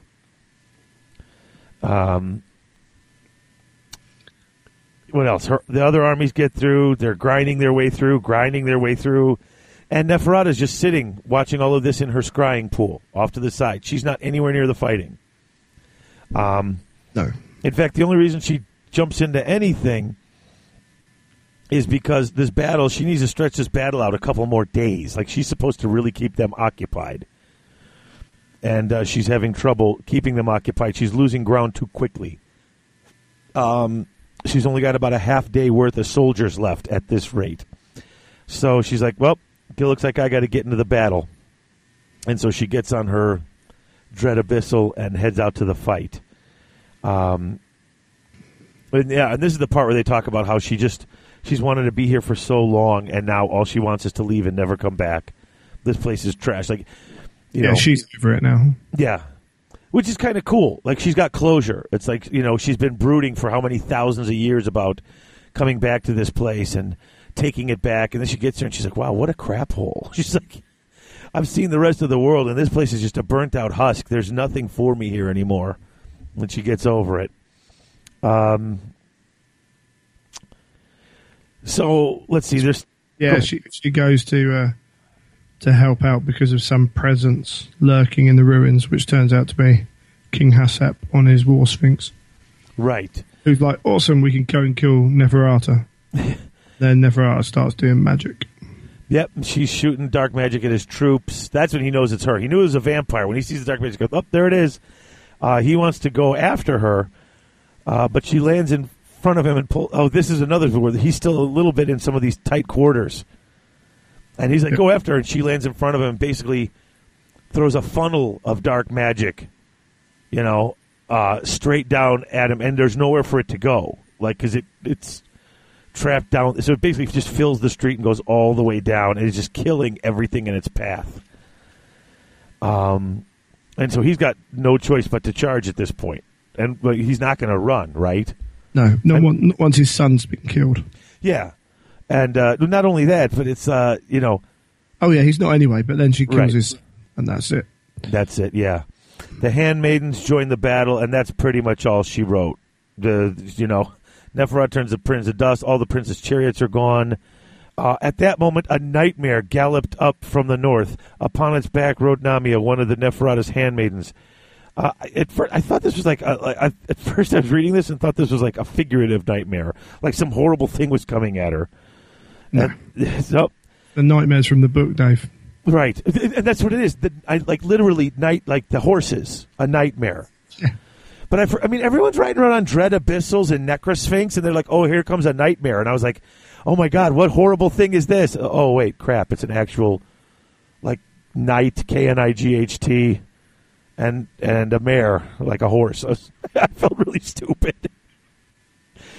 But so she puts one more blast of just like spends everything she's got and raises the whole darned army back up again.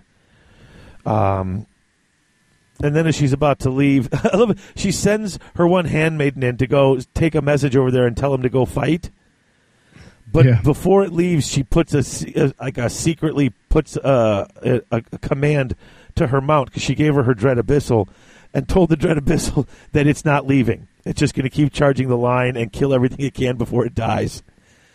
So it's like, well, screw you. You ain't giving a message and leaving. You are definitely fighting till the end. And then you have the cool meeting with Khalida. Yeah, this is the one really cool part in here. And they have their little standoff out. The showdown out in the middle of the street at noon. I've been waiting for you. Oh, is that you? And then so she has it doesn't have to be this way. Oh, it always had to be this way. Bah, bah, bah. And I love the fights happening, and Khalida's winning. Oh, yeah.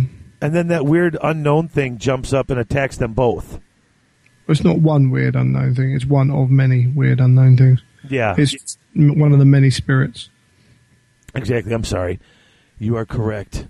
But that causes enough distraction that Neferata gets down the passage that Khalida was blocking and hits the little button, and the secret door panel shuts, and she hears Khalida screaming out there. She doesn't know if it's because she's fighting the monster or she's just pissed off that Neferata got away. But Neferata couldn't care less. She's out. Yeah. And that's basically about it. That's the end of that story. She went, she did the distraction, she distracted as long as she can. Done her job. Yep, got the job done, and now I'm leaving. And then finally you see Nagash. And I love this description of the heavy cloaked figure gliding over the desert. Like he's not even touching the ground, he's just floating over the desert. That's it, yeah.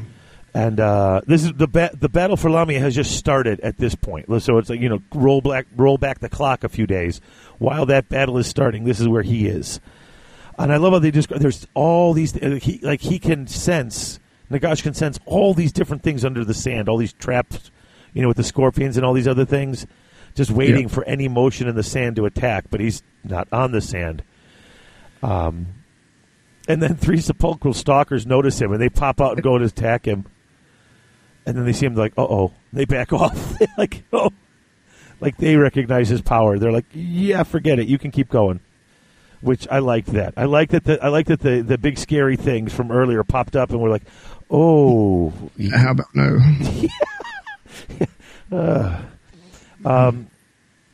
Now, Nagash is in a hurry because he has no idea how long Neferata can tie up his enemies.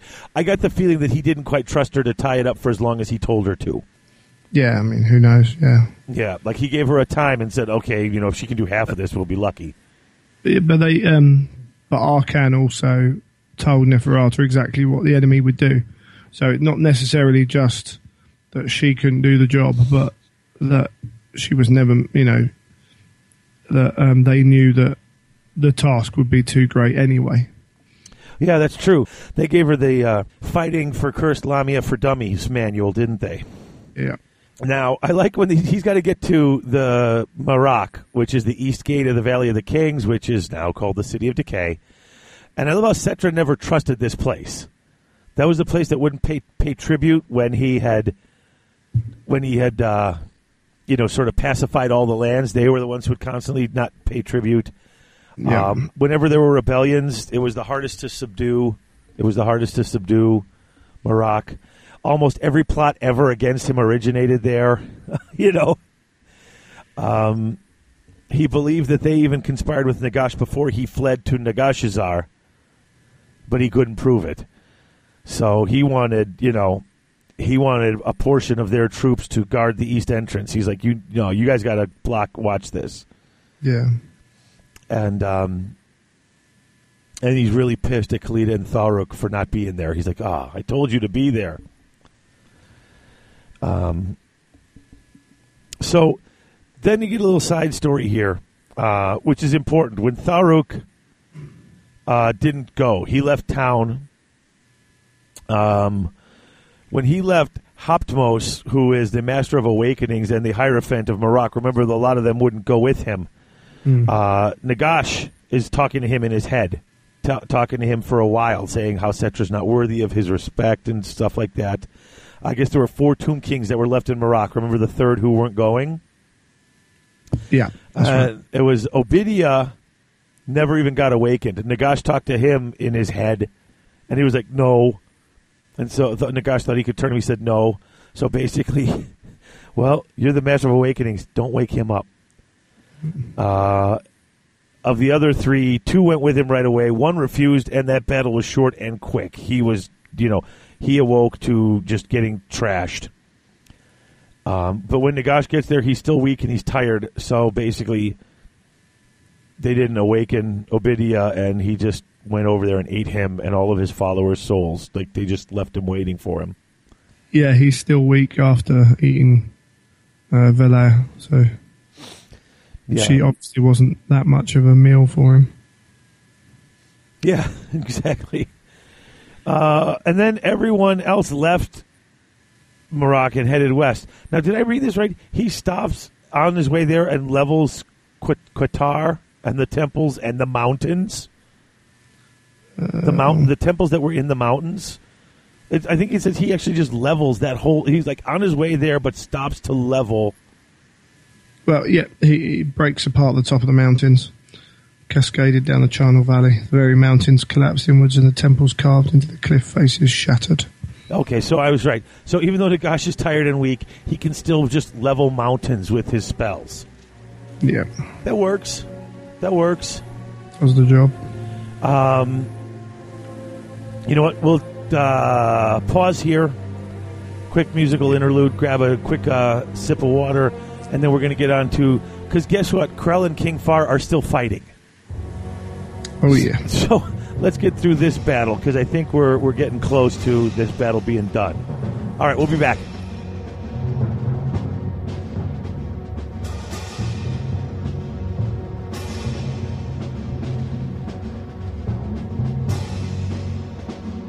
Nagash and Usirian battled, the fight raging across levels beyond the comprehension of mortals. It was a war of wills, an eldritch battle and a clash between gargantuan powers. Their blows were thunderclaps, their scouring death curses would shrivel nations. The heavens shook with the fury of the struggle, the reverberation shaking both the material world and the realm of chaos. Nagash was the greatest necromancer the world had ever known, and he drew upon the awesome power reserves hoarded within the Black Pyramid. Usirian was much diminished from the golden age of Nehekara, when a nation fueled his being with worship and fell offerings. Yet still, he was an elder god, and wielded might beyond the ken of mortals. On they struggled, each unleashing strikes that would level mountain tops. While the faceless god battled Nagash, Dieter Helsnicht completed his ritual. With a final last wail, every soul in the underworld was bound to Helsnicht. All of them were his to command. With a sweeping gesture from multitudinous arms, Helsnicht caused the spirit sea to rise up and smite Usirian. Not even one of the old gods could stand against the tide of souls. As the faceless god attempted to rise, Nagash struck 3 times, each blow reverberating across the underworld, a death knell, a doom of gods. Helsnicht watched as his master greedily consumed what remained of Usirian. Nagash arose, more terrible than ever.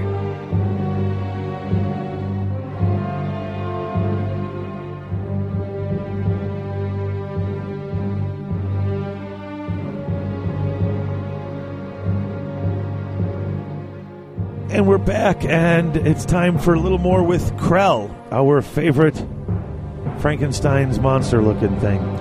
I know that's not how he looks. It's just how I picture him under all that armor. Krell and King Far, they're still fighting. It's been months.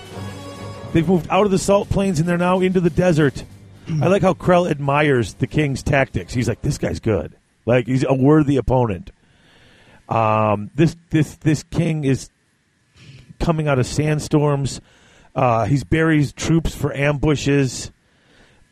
He makes sure to go after the necromancers, doing all this stuff. He leads the Vargo sort of out and then kills them when they're out of the way.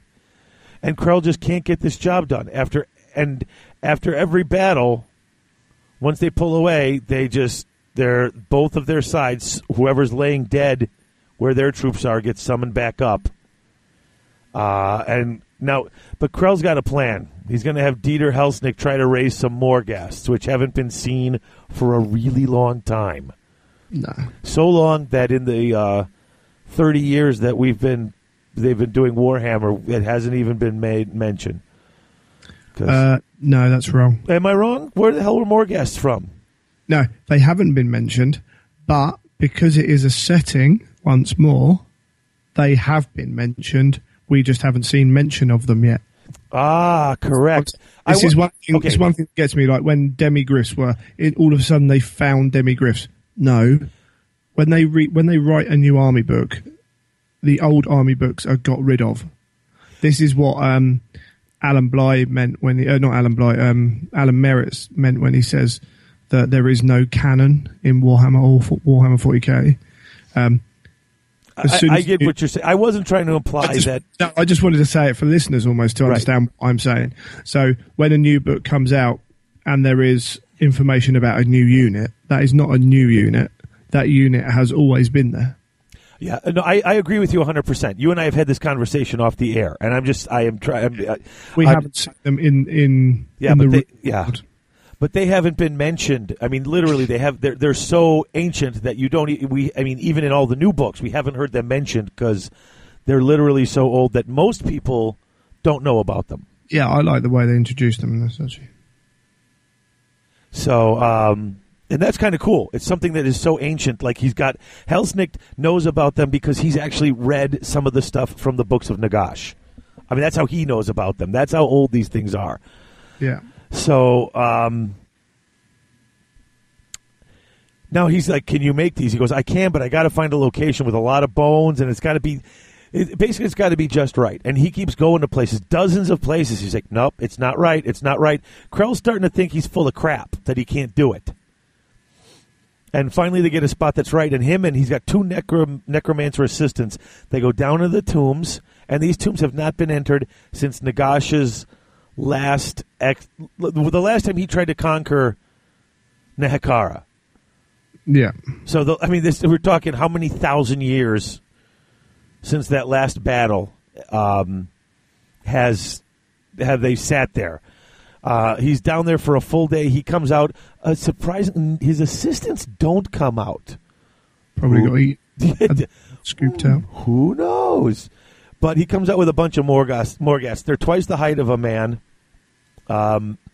They're big, they're bulky, they're powerful. They're a real pain in the ass to put together if you buy the models.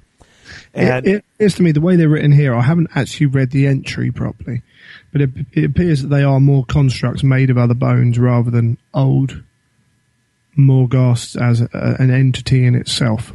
Yes. Yeah, that's what I gathered too. Yeah. That's why it was so hard to put them together. I had to find the right types of bones in the right types of area to put this thing together. And so Krell puts him in the center of the army because the banners kind of half hide him and the troops kind of half hide him because he doesn't want... And they're his hardest bit, so they're going to be the center of the army anyway. Right.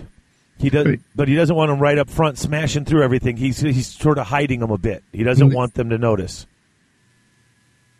So they stop on this burial mound, and King Far sees... He sends his infantry. Now, this is the big battle. King Far sends one infantry unit to the left and one to the right, and he keeps his chariots and his light cav like dead center. And now Krell's got the puzzle. And this is where they got the tactics going on. If I go forward, I can't catch my foot troops can't catch his cap. They'll just keep retreating, and then I'll have guys on my flanks. If I go to the flanks, it's in the flank. And, yeah. I mean, basically, if I go towards my flank, if I split my army, then he'll just split that up and attack. I could just go all to one side, but then that's going to create its own problems. So basically, he goes forward and then splits off small portions left and right. So he actually breaks his army into three. Yeah, so he's got like a curved frontage. Yeah. And so King Far sees this and he's like, ha-ha, perfect. So the chariots come at him, but before they hit him, they split and go left and right. And they're shooting, arrows and everything and all this stuff. So he's going to try to destroy the left and right and then focus on the middle later. They're going to break. They're not going to engage that center core tough part. He's going to go after the two detachments that have split off and go on the smaller parts. And if he can smash that, then his entire armies will be on the flanks. Krell expects him to do this, And so as they come up to the center, they break left and right, just out of reach of the infantry. And then he's like, now. And the Morghasts go, jump over. All of them come swooping in.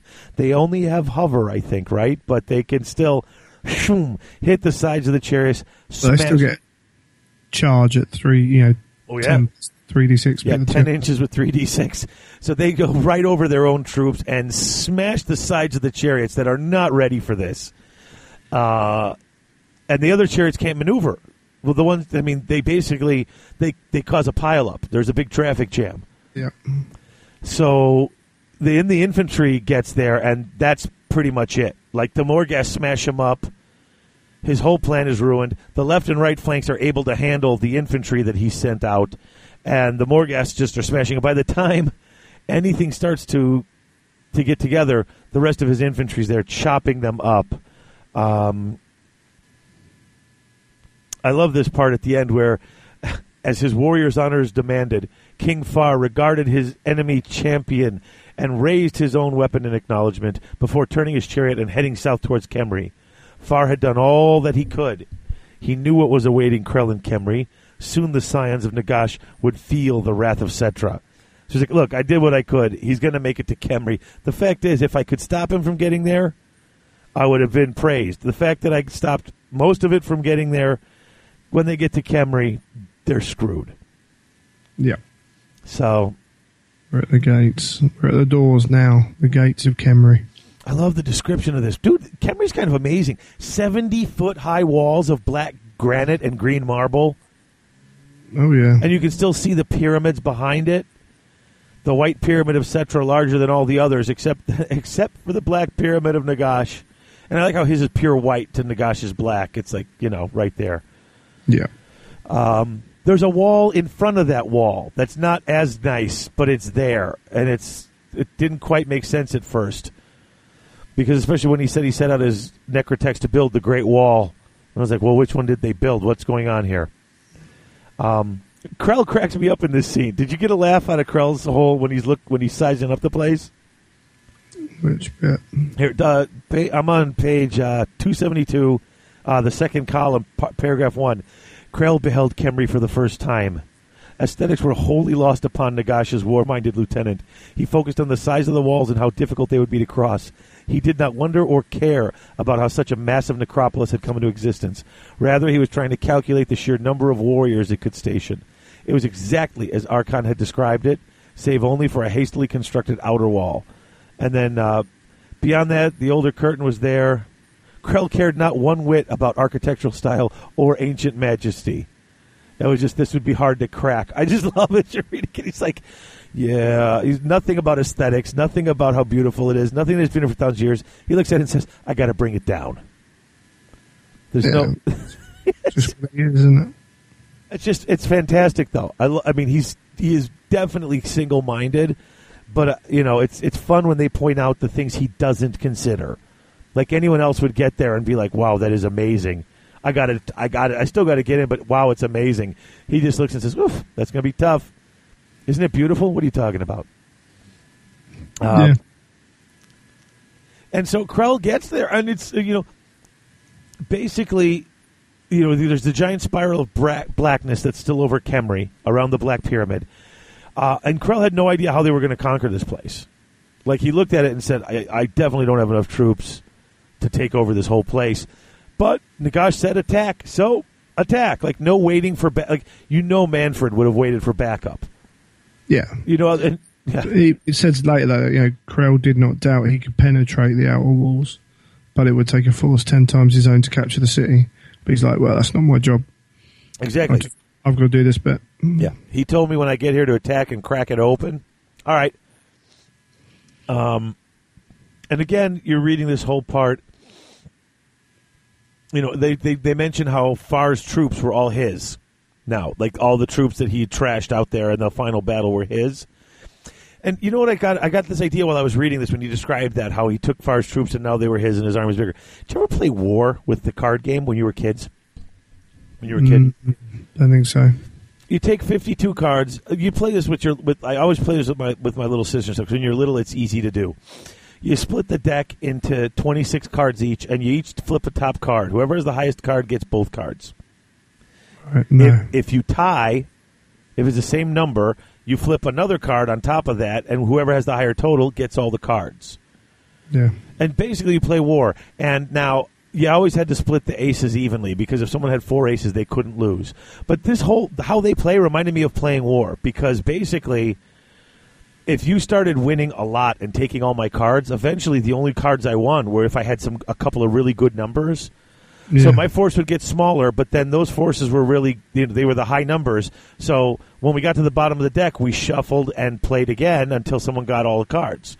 So suddenly I'd have less, then all of a sudden it would completely flip to my end, then completely flip to your end, and the game would go on forever until you got bored and called it. And that's kind of like how the fighting is here. It reminded me of playing War with the cards, Yeah, pretty much. Helznik's making bone catapults. Krell is forming, and I love Krell doesn't think about being destroyed either. Like he's no concern about losing this entire army. He just has to do the maximum amount of damage to that wall and break through. He also knows that when he sees nobody on the walls, he's like, they're there. You have to be stupid not to have somebody there. So he knows there's stuff that he can't see. And then they cut to Settra, and this is great. How Krell's army is a disappointment. This is the first one that shows up, and he's disappointed. There's no honor here. Nagash has no honor. He's just raising anything he finds. You're walking past a random graveyard and add it to your army. Where's the honor in that? Where's the glory in that? I mean, just this totally different point of view. Nagash is like the guy who's doing whatever he needs to do to win, and Settra's like, what? What is this? Like Settra wouldn't even deign to raise these things. Like he wouldn't be caught. He wouldn't allow them in his army. No. And in fact, he's really mad that he sees his warriors in Krell's ranks. He finds it an affront. He finds it offensive. It's like, he took my own troops, and how could he? And I'm wondering if, as this battle goes on, if his Lich Priests aren't taking Krell's troops and raising them for themselves, if they just keep re-raising their own troops, since they do have the superior numbers. Are they not? Because it's a different type of magic, right? I mean, they're sending the actual souls back into their own bodies. Yeah, well, I think if you look in game, you can't raise new units. You can only heal the units you've got, and you can only heal them up to maximum size. Right. I think that's representative of the fact that because of the nature of how that they were raised the first time after they were all killed, I think that's how their magic works. Right, so they just can keep re-raising the ones that fell before. And that's one of the things, when the necromancers raise them, they're not taking their souls back. They're animating them under the necromancer's will, which is why their spirits can't get back in the bodies. So once Krell's forces take those bodies, those spirits can't get back in, which is, it's kind of neat. I never really thought about it that way. I mean, raising is raising when you're playing the game. But it's interesting that he just looks at this. He sees his enemies. And also how Settra just hates waiting. He's got that Nehekar and battle thing, too. There they are. Smash them. Yeah. Well, he knows that Nagash is coming, and he's just wanting to face him down. Right, and he also talks about how this is Nagash he's fighting, and he's learned not to just come in on the attack. Yeah. Coming in straight to attack Nagash doesn't work, so he's waiting. And and then he knows that it's not just about this fight either. Was it? He might hope to win a military victory, but Settra believed Nagash had some other plan. Right. Oh, yeah. They've been enemies for so long that he's got to know Nagash a little bit. Mm-hmm. Oh, yeah. And so he's setting up his plan.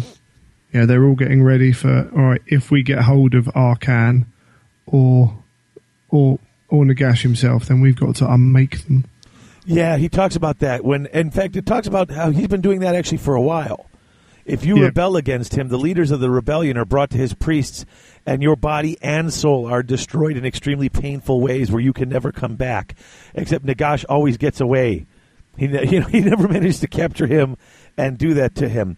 There is this great. Here it is. This is just a little bit more that Settra's consideration of Nagash. In his long campaigns fighting against Nagash and Arkan in the past, Settra had learned that neither he nor his priests could match their dark magic. In the end, Settra had beaten them because he had proven to be a shrewd tactician. Nagash might be a fratricidal, power-mad priest, grasping for position beyond his station, but he was no fool. He might hope to win a military victory, but Settra believed Nagash had some other plan. The great king need only look at the vortex of dark clouds funneling out of the sky to remind himself of what he faced. Yeah, so it's not enough to kill him. He's got to capture him, destroy the body, destroy the soul, and they've prepared something particularly horrible. So that's great. And then he gets mad. He signals over to Ramhotep, and he's like, let's show him something. And I love this because he signals Ramhotep, and I'm thinking, wait, which one's Ramhotep? Wait, he's the guy who does all the constructs, right? He's the special character. Yeah. So that outer wall that was impressive, but not nearly as, because that's the thing. Even Krell looked at it and said they got this 70-foot tall, black marble wall, and then they got this smaller wall in front of it. It's like ramshackle. It makes no sense. Well, you got about you got about 30 feet of wall, and then a big statue of some something, and then another 30 feet of wall, another. So it looked kind of decorative. Well, it's just the wall starts to crumble. All those things that were carved into it were not carved into it. Those are all those, the Nehekaran constructs. Yeah. So basically, what looked like a fancy decorative wall was actually just a wall that was hiding all of these big monsters in it. So before they knew it, they're under attack. Colossi, War Sphinx, Scorpions, Bone Giants, Ushabti, the whole 9 yards. And Krell's neither shocked nor dismayed. He's like, okay.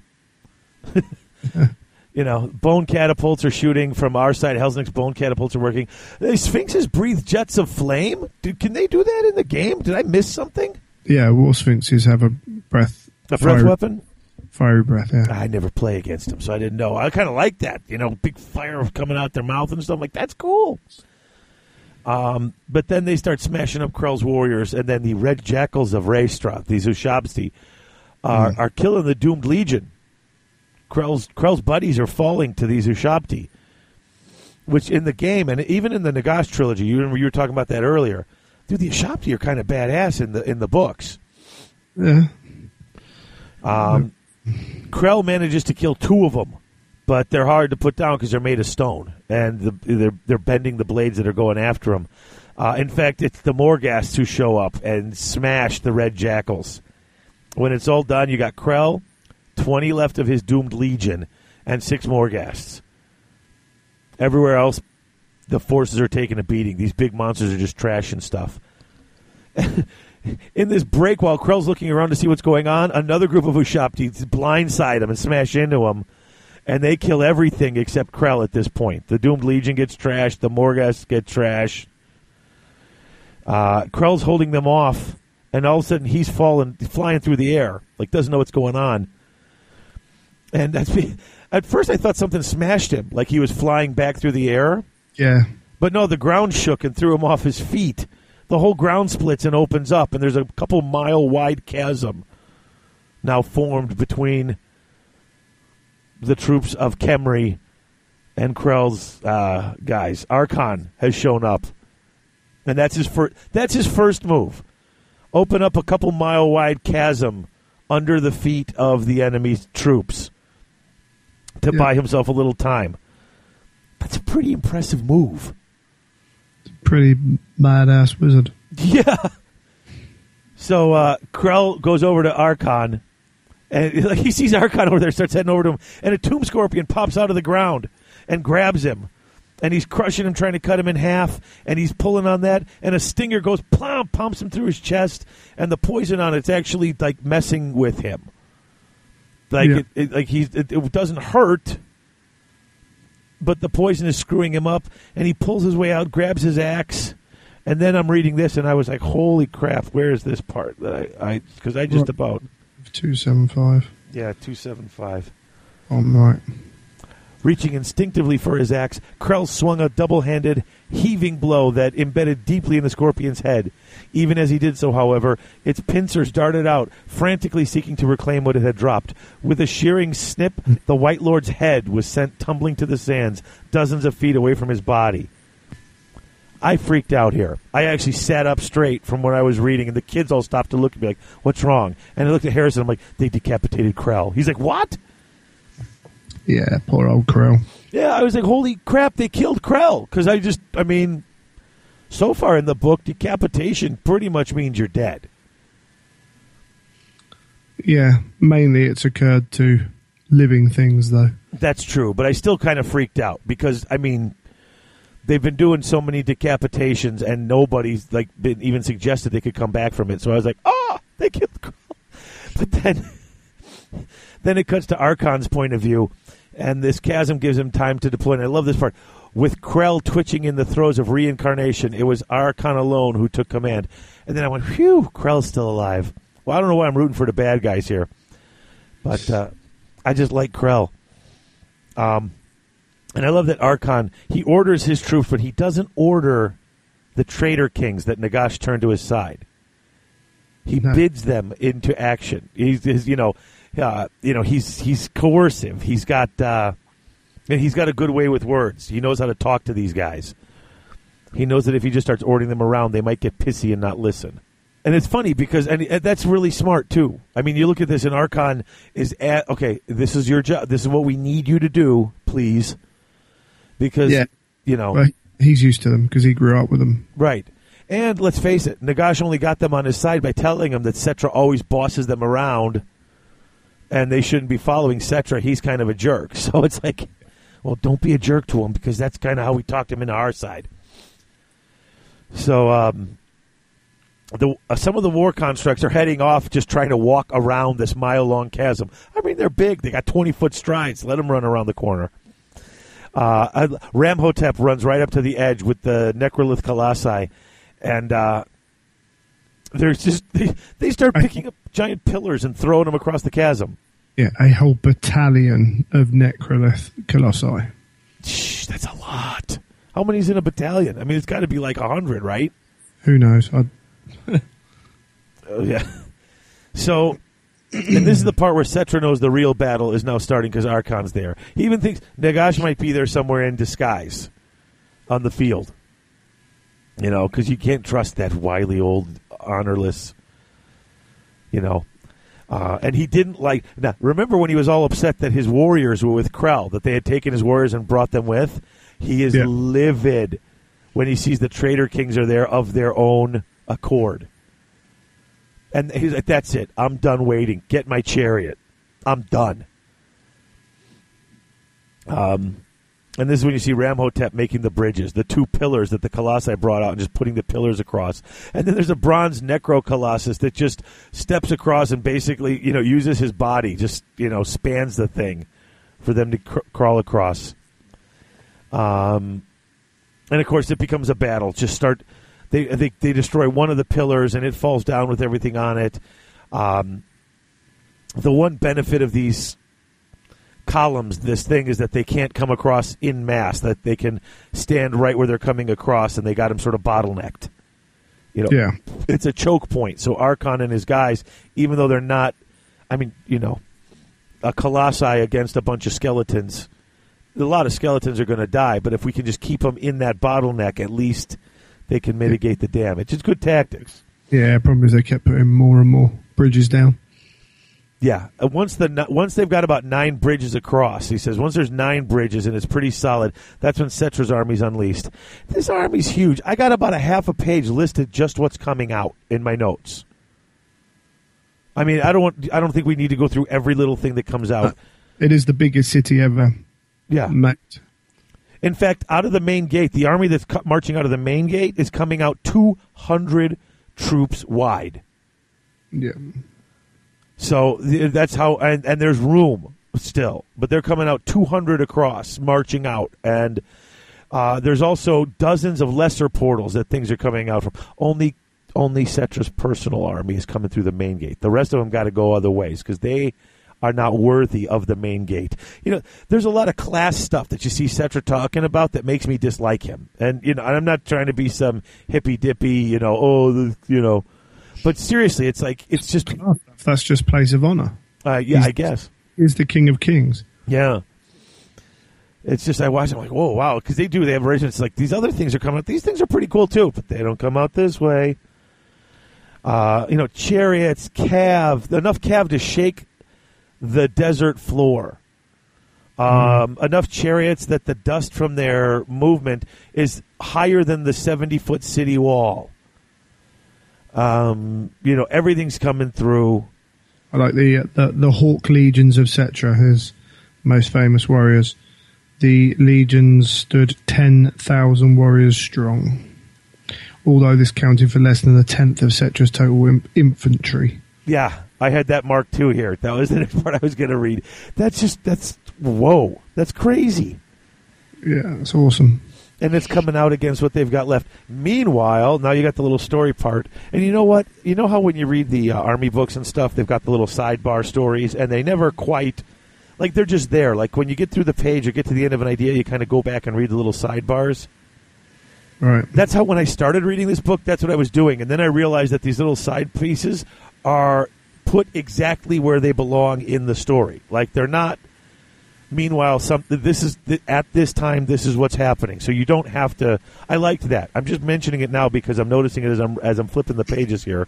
Yeah, I mean it's slightly different. Again, within the army books, they're telling just what has gone on. So those little stories are adding in. Whereas this is one story. Right. They wouldn't work if they weren't. Yeah, they're not out of place. It's just basically these little story parts are a shift from third person to first person perspectives. That's all they are. Yeah, it's a great little way of introducing these other little parts or focusing in on that specific part. Yeah, and being able to tell it in a slightly different way. Yeah, it's cool. And so let's get this one little story because this is important. Scrick Skittleclaw from the is he like an assassin? He's from Clan Eshin. Yeah. He's breaking into this tomb, and he gets all the way in, and it's the tomb of Prince Apophis, who's the special character who was cursed. He's got all the beetles or the scarabs or whatever. And he goes in there, and Prince Apophis, his voice comes in, and basically he tells him where to find the Destroyer of Eternities, and it's like a fabled weapon. The Fellblade's destroyed, but the Destroyer of Eternities will still take out Nagash if you can kill him with it. Much better in the old book, if I remember correctly. Yeah. And basically he tells him they can do this, it's a better blade, it'll destroy him, and then all of a sudden all the scarabs, like en masse, go out. Like, he thought he was going to get killed by Apophis, but he tells him about it, and then all the scarabs go out, and he's like, oh, he's gone. Phew. And he turns to leave, and then he hears all the snakes. Yeah. Oh, yeah, he's not letting you out. But so it's a nice little jump in there. It's interesting. It sets the mood, and now we know there's this other thing going on. An assassin should get out of there anyway. You would think he would, but it didn't make it sound like it. All right, Setra's armies are ready, and the remaining... actually, Setra's armies, when his armies start marching out, all those constructs that were over there fighting and trying to get across the bridges and trying to do all they all stop, and they back up, and they join the ranks. Like, he's really ready now. Yeah. And he's got his archers in the center. They're going to start firing as he moves forward. He's got the chariot host of King Rakaf with his son Prince with the Dawn Banner on the east side. King Furthotek with the Tithe Army. And the Hierophant of Khemri with a league of Lich Priests on the west. So the Tithe Army, every city had to send a tithing over for this. Yeah. So he's got them. Now, they're all ready to attack. They're starting to move forward. Let's take another break here. And when we come back, we will get through this battle. Because this is the big final battle. Nagash is about to show up and wreck some stuff. So we'll be right back. Yeah.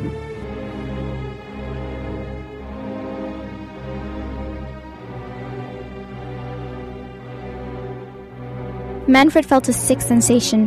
Nagash was no longer merely the most powerful of his kind, but a being on the threshold of something far, far greater. Manfred had yet hopes of manipulating or betraying the first.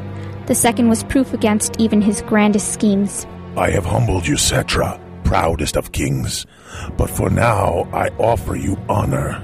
Manfred knew what was to come, for he sourly recognized that Cetra's path echoed his own. Too late, he saw that opportunity lost.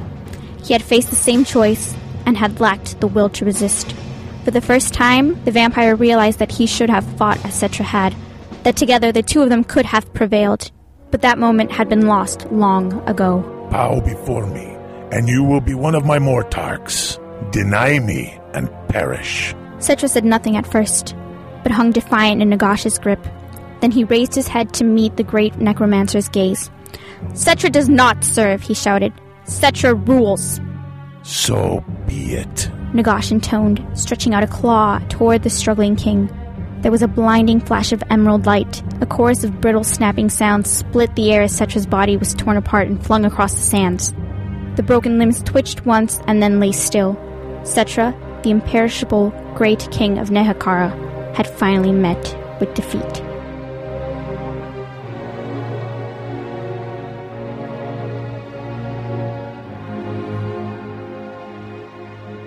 All right, once again into the breach in the final battle for Khemri and for all of Nehekhara. So, when we last left Archon was on his abyssal, whatever it's called, the thing. What is it called? Abyssal Terror. That's it. And he's out there surveying the battlefield. And let's see, Archon is out there. Oh, Dread Abyssal. Sorry, Dread Abyssal. That's what it was. Yeah. He's surveying the battlefield. Clouds of arrows are hissing downwards. His whole battle line's holding steady. In his last calm moment before the ensuing clash, he stretched out his will, seeking contact with his master. Archon never liked this plan. It was not sacrifice that galled him, for he had died for his master and would do so again. Rather, it was trusting others. Archon hoped all was prepared by those inside Khemri, for he did not know how long he would last against the full might of Cetra. So like this, it's like, ooh, there's another plan going on, and they got people on the inside. Of course they got people on the inside, spies and networks. But these two armies come together, and Archon is losing. I mean, they're tearing up his army. So he actually has to jump in. There's this huge eruption of skulls, a tower of bale fire, and he rides up on it. But as his forces are dying, the necromancers just keep bringing them back. And so Cetra heads out and tries to go for Archon. And this was weird, okay? What was up with this? Am I missing something? Cetra goes, and this guy, Katep, the eldest of the Lich Priest, stops him. Like, gets in front of his chariot and stops him and tells him about the Destroyer of Eternities and where he can find it. And I'm reading this, and it says it's buried in the tomb. A weapon so mighty it could even lay Nagash low. When he had finished speaking, Katep bowed his head and awaited the death blow he knew would be his. Cetra, his rage turned cold as night by the priest's impertinence, did not keep Katep waiting long for oblivion. So apparently just stopping him and talking to him without permission gets you decapitated. I mean, again, I know we got this whole class system thing going on and stuff, but, I mean, Did I miss something here? It's not a class system. It's the way a lot of things run. It's not necessarily class. You've got a king in the middle of a battle who's a war king, who's having someone coming up and trying to tell him what to do. Tells him there's a weapon that can win this war and where to find it, and he kills him. I'm just saying, from my point of view, Settra is a dick to his people. He's got to rule by absolutes. Yeah, I guess. I mean, I get it. I get it's their culture and it's how things work. I'm finding myself rooting for Nagash, which I shouldn't be doing. I guess. I find myself rooting for the bad guy here because Settra is just kind of unlikable to me. But I get that he's got to be what he's got to be. But whatever. I guess we'll go on. Okay, so 3 days later, chop, chop, chop, raise, hack, hack, hack, raise. The forces from the north are dying. Helsnick just goes in, and after 3 days of chopping, he walks in and basically raises all 3 days' worth of the dead, and suddenly the Nehekarans are surrounded. They're outnumbered because 3 days' worth of dead bodies on the ground, and he just brings them all right back. Here, I'm going to read this little passage because this basically sums up the whole part that I've been saying this whole time about why this gets a little boring. Most often, it was all for naught. In an instant, necromancy negated days of struggle and hard-won ground, restoring those that had fallen. In some cases, combatants slew the same foe repeatedly, only to find that they had been raised up again, returning the balance of forces back to what it had been when the fighting first broke out. Where the fighting was thickest, or where a warrior managed to chop down a necromancer or lich priest, the killing could proceed at a rate faster than any magic could replace. So this is just kind of what I've been talking about, how, there's no sense of it's just nobody's really dying out here. I mean, there's a couple of characters that get killed and they're not being brought back, but I just don't feel like there's any losses happening here. Well, the Tomb Kings are losing lots because they're being raised back by the vampires, and there are plenty of leash priests and necromancers that are being killed as well. Yeah, and I guess in the lich priests are raising back some of their own as well. It's just they also outnumber the. Every time a vampire thing is raising back the dead, that's ones that Tomb Kings aren't raising. Right, but the Tomb Kings had such great numbers anyway. It just seems a little. I guess I have trouble wrapping my head around it. I have trouble really. It's giving me trouble caring, personally. So, let's see, 4 days more of battle. Settra's winning a little bit more due to his constructs. Then, they bring out the casket, because you got to bring out the casket eventually in the story, right? And the casket's blasting undead left and right, blasts Archon right out of the sky. His Dread Abyssal takes a hit. 3 times Settra has found him in battle and come after him, and 3 times he's ditched him and avoided him. Now Settra's almost on top of him, and he just reaches out and blasts Settra with this dark magic, but he's got this scarab brooch of Usirian, the god of the undead, and blasting him with death magic, the god of undeath is just, god of the underworld, I should say. Nope, death magic won't hurt you. He's got a 2+ ward against this stuff, apparently. So Settra flies in. The Dread Abyssal still flopping around. He decapitates it. And then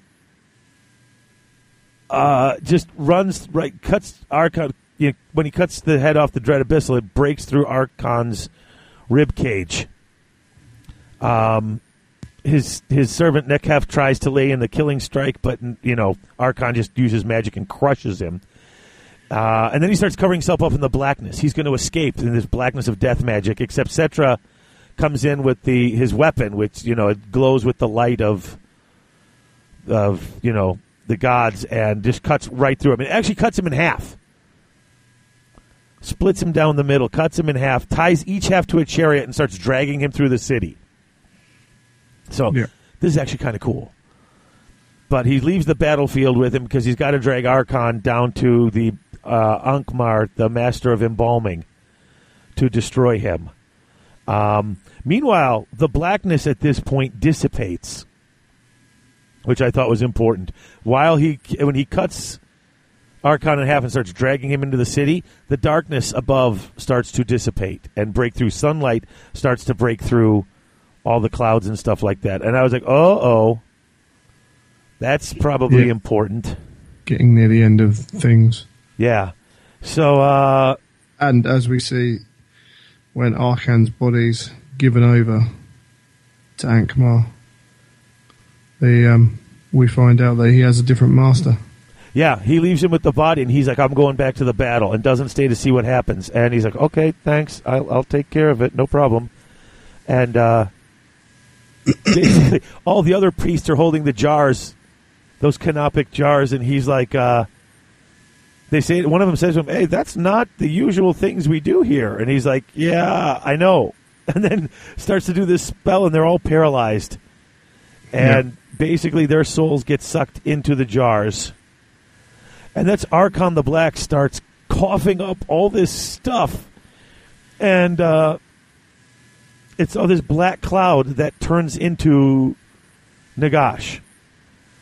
So Setro was right. Nagash was on the field. He had stuck himself into Archon with the plan of eventually fighting until he gets caught.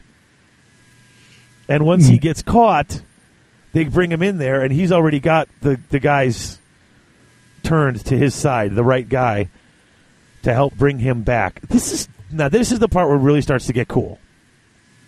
Settra goes to find the Destroyer of Eternities, but it's gone. So he goes back to the fight, and when he gets out there, Harkon and Manfred are there with all sorts of zombies. And I love the little aside here. Manfred's pissed because Harkon kept stopping to plunder all along the way. They were late for the fight because he's like, oh, there's treasure there. Stop. Let's go get some treasure. Stop. Let's go get some treasure. I think he's also late because he doesn't want to be – he's pissed because he doesn't want to be late, because if you're late, then that's going to steal some of the glory that he can be getting in this battle, the proving himself to Nagash. That's it. Any chance of maneuvering for position. Yeah, which he's losing out on because he's not at the battle. So they start reinforcing the lines. There are more vampires who know, vampire magic. So, they're bringing back more and more and more. The loss of blackness, the darkness, has slowed them down a bit. They're still able to do what they're doing, but it's not as easy when you don't have all this stuff to draw from, except for Elschnicht. Yeah. What does it say here? A few times the opposing Lich Priest sought to counter his spells, but their insignificant efforts did nothing to disrupt his flow of necromantic might. He realized he could wield magic just as well, in fact, better than he could. In fact, all they did was alert him to their presence, allowing him to track them down. Although dried, he found that the remains of the Lich Priests of Nehekhara satisfied his cravings. With each new consumption, his ability to see further into the spectral realms and his influence over its dark energies increased. So he'll eat the dried up husk brains out of the Lich Priests too.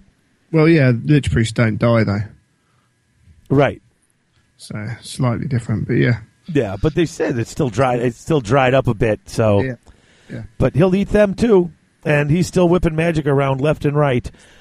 Meanwhile, King Furthotek is fighting against Ulfik the Black-Handed. He gets cut in half. The Grimguard are butchered. They would have just completely fallen apart, except there were so many zombies there. Yeah. And then Manfred's... I love Manfred's plan. Here come the Necrosphinx. I'm going to throw so many zombies at it that it's not going to get to me. And they just start stomping through them too quick, and he realizes two things. A, crap, my plan's not working. B, where in the hell are Archon and Nagash? Like, he's looking around going, where are they? We're supposed to be fighting. This thing's chewing up my zombies left and right. So I just love that idea. First he's throwing them at him. It's like, oh, this isn't working. Where are these guys? That's it. And then Settra rides back out as well. Yep, and he's redeploying and reorganizing his troops, getting everything. He comes out and says, oh, this is a mess. Boom, sets it straight, starts winning again. I love this part. Then there's where this little spectral pulse Only people who are really attuned to death magic see it. Of course, Helsnick sees it. He knows Nagash is here. And he hears in his head, I have need of your aid, Dieter Helsnick. Come with me into the underworld. And he sees a path, like a path in the magic, and walks into the realm of the underworld. And poof, gone. It's kind of like a portal, only different. And this time, it's a portal where we know where they're going. It's not just a weird magic portal and all the wood elves disappear. They went to a distant shore. Yes.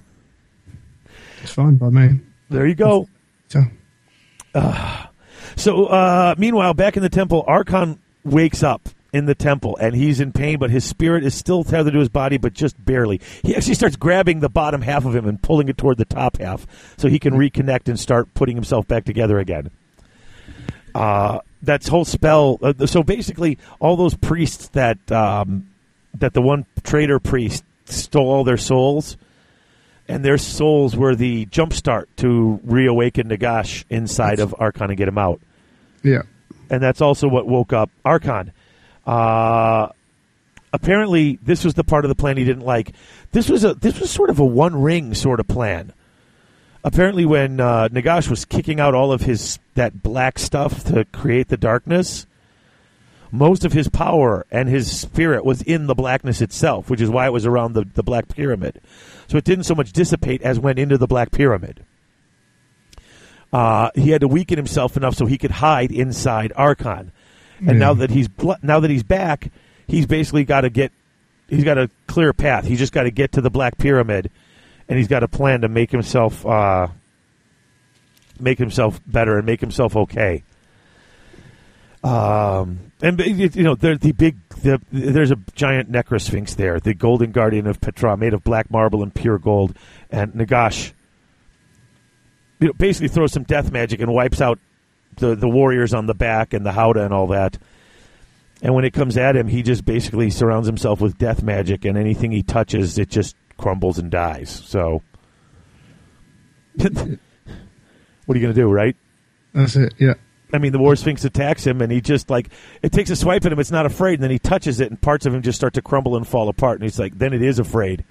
And he jumps forward and just, basically does a 5-finger death punch to this guy. He just hits it right in the chest full-handed, and it just starts to crumble. It's like, oof. Yeah. But he's beating up scarier stuff in this already. Yeah. That's the problem. Okay, now here's one of the coolest parts in the book. Dieter Helsnick is in the underworld, and Nagash, when you see him in his spirit form, I mean, it looks like a god. He's just huge, and all this death magic power swirling around him. And he tells Dieter Helsnick, he gives him the 9 books and says, read all this and do what you're supposed to do. And so he's reading all 9 books at once, and he's all excited because he's only read snippets of this, and even then it was badly translated copies. Here he's got the original deal, and he's reading them while Nagash is fighting Osirian, the god of death. Yeah. The god of the underworld. Yeah, this is a bit of a different turn. I don't think anyone didn't see this coming. No. Now, he hasn't been worshipped like he used to be, and the gods require worship for their strength. So he's not as powerful as he was, but he is still a god. Being diminished means Nagash can kind of stand up to him for a while and fight with him. But as Helsnick finished reading all 9 books, and he's reading all 9 books simultaneously, reads them all, and suddenly finishes this huge spell and binds every spirit in the underworld to himself. Yeah. Dude, that's kind of crazy. I mean, when you think of all the dead spirits in there, he binds every soul in the underworld to himself and sends them all against Osirian, and they just bum rush him and tackle him and start piling up on him. And then Nagash hits him 3 times because that's the magic number. That's every fairy tale, every bit of magic number. 3 times. 1, 2, 3, and then Osirian's basically dead. So he eats him. Yeah, he devours him, yeah. So now he's got all that power of a god. And so meanwhile, outside, this giant pillar of dark energy bursts upward from the Black Pyramid, and Nagash comes out of it. And everybody stops fighting for a minute because it's holy man. And they are just mesmerized. I mean, they're all undead out here, and here's the Lord of the Undead just standing there hello, I'm Nagash, and, you're all in a world of trouble. The only one who is able actually to break this spell is Cetra. And his servant next to him, the spell's broken on him because Cetra's right next to him and shouts at him. The archers start firing. The archers reform, start shooting at Nagash. Nagash looks at him pissed off, opens his mouth, and all these undead insects swarm out and just eat all the archers. The bronze colossus charges at him and is about to stab him. He looks at it. It stops, turns around, and starts attacking the other forces. I mean, it's just crazy. Yeah, this is the final scenario in that book as well. Yeah, I kind of wasn't expecting this. But this is really cool. Yeah, this is that final scenario, the one they did like you said, the one that they did the battle report with, where it's Nagash himself against everybody. Yes. I love when the Lich Priests start to read from the scrolls and try to raise people up. Yeah. Where is it here? I think I've got it here. Alman Ra, the Lich Priest, attempted to tap into the rich flow of the winds of magic. His reading of the sacred scroll ended in a gurgled strangle, the dusty papyrus bursting into flames. Alman Ra's call to the realm of souls was answered, not by the souls of long-dead Nehekarn warriors, but by Nagash. It was he who ruled the underworld now. So their magic, anything that calls into the underworld to raise souls or anything, Nagash is the one who's there. They're basically calling right to him, and he's like, no, die. Yeah. That's crazy. So he's finally going to actually kill off, much of the Nehekarans. Yeah. So, I mean, he's powerful, but he's still not impervious to attack. He gets attacked. They got all these warriors hitting him. They're hitting him. They're wounding him. Nebetar, that's the champion of the Royal Guard for Cetra, the one that snapped out of it. He's trying to get to him because he sees he's wounded. He sees he's kind of bleeding a little bit. While Nagash is healing himself, he's like, someone's got to get there quick. And then behind him, behind Nagash's back, all of a sudden the sand rises up and all of these scarabs rise up and Prince Apophis is there. And stabs him in the back. The sword pops out his chest. And they're like, this will kill him. And he's got it in there and he's twisting it, and Nagash suddenly is covered with all these scarabs. Like, he totally just overruns him, tries to stab him and devour him. And they're really kind of cool. I was like, wow, this is neat. And he thinks he's won, but all of a sudden the blade gets cold and his hands turn icy, and someone grabs him by the shoulders, and he looks up and Nagash is staring him in the face and laughing at him. And he basically turns him to dust. It was just too late. So basically what happens, and here we get to the wrap-up here. Cetra and Nebetar fight their way free of all these zombies and all this, and they're trying to get to Nagash. And he is just... He's got a 50-strong chariot formation following behind him. So they got all these chariots coming at him. He reaches sort of into the underworld, pulls out an ethereal sickle, and just wipes out about half of them. Then blasts out of his eyes, and all the bones of anyone that's caught in the blast blacken and turn to dust. They're gone. Nebetar and a couple others run by and they clip Nagash with their weapons, but that does them no good. Their chariots sort of get flipped and explode, and he lands in the ground. He's all busted up. The only person still going after him is Cetra. It's like the final battle. He's riding in his chariot. And Nagash is like, come on, come on. He's coming at him. And Nagash is leaning heavily on his staff. It looks like he's wounded. And all of a sudden, Nagash starts this chant, and Cetra's brooch that always protects him, the protection of Ysirian from the underworld. There ain't no more Ysirian from the underworld. He's screwed. Dark cloud. He finishes. Dark cloud goes around him. The skeletal steeds turn to dust. He's still coming. He's, he can't be shoved out of his body so easily. So he's got that sword, and the sword is glowing, and he challenges Cetra to combat. And Cetra looks at him and just keeps doing his spell and finishes it like I'm going to fight you one-on-one, sword to sword. Reaches out his hand and closes it, and Cetra can't move. But he starts moving again. He's stepping closer, and another step, and then Nagash raises his hand up, and he's just floating there in the air. And the light in his sword goes out, and it just drops to the ground, and they're like, oh. And basically his whole army is like, they bow down. They're like, okay, we lost. Game over. Yeah. And this is great. The Black Pyramid rips out of the earth, the biggest single construction ever built. and starts to fly out like a flying saucer. Just lifts out and starts floating away. Cetra's, Nagash's like, I'm taking my pyramid with me. Well, yeah. One. So I love here Nagash is like, it's over. And Underworld is mine, and Nehekhara is mine. Soon I'll confront the Chaos Gods themselves. He's like, I don't want Nehekhara. I'm coming to make myself a god. And he looks at him, and he offers Cetra a chance to be one of his Mortarchs, which has to be, he had to know Cetra would say no. This is more an insult than anything else. You can live if you want to be my servant. Or am I out of line? Or do you disagree with me on that one? Oh, no, yeah, absolutely. Yeah, just rubbing it in. It's his oldest foe. Yeah. So then basically there's a big flash of light, and then Cetra is broken into his component pieces and scattered around in the sand. Yeah. That's it. He's busted into pieces. But his spirit still doesn't leave. He's stuck there, like in his body. And then Nagash, all by himself, levels Khemri. This is pretty cool.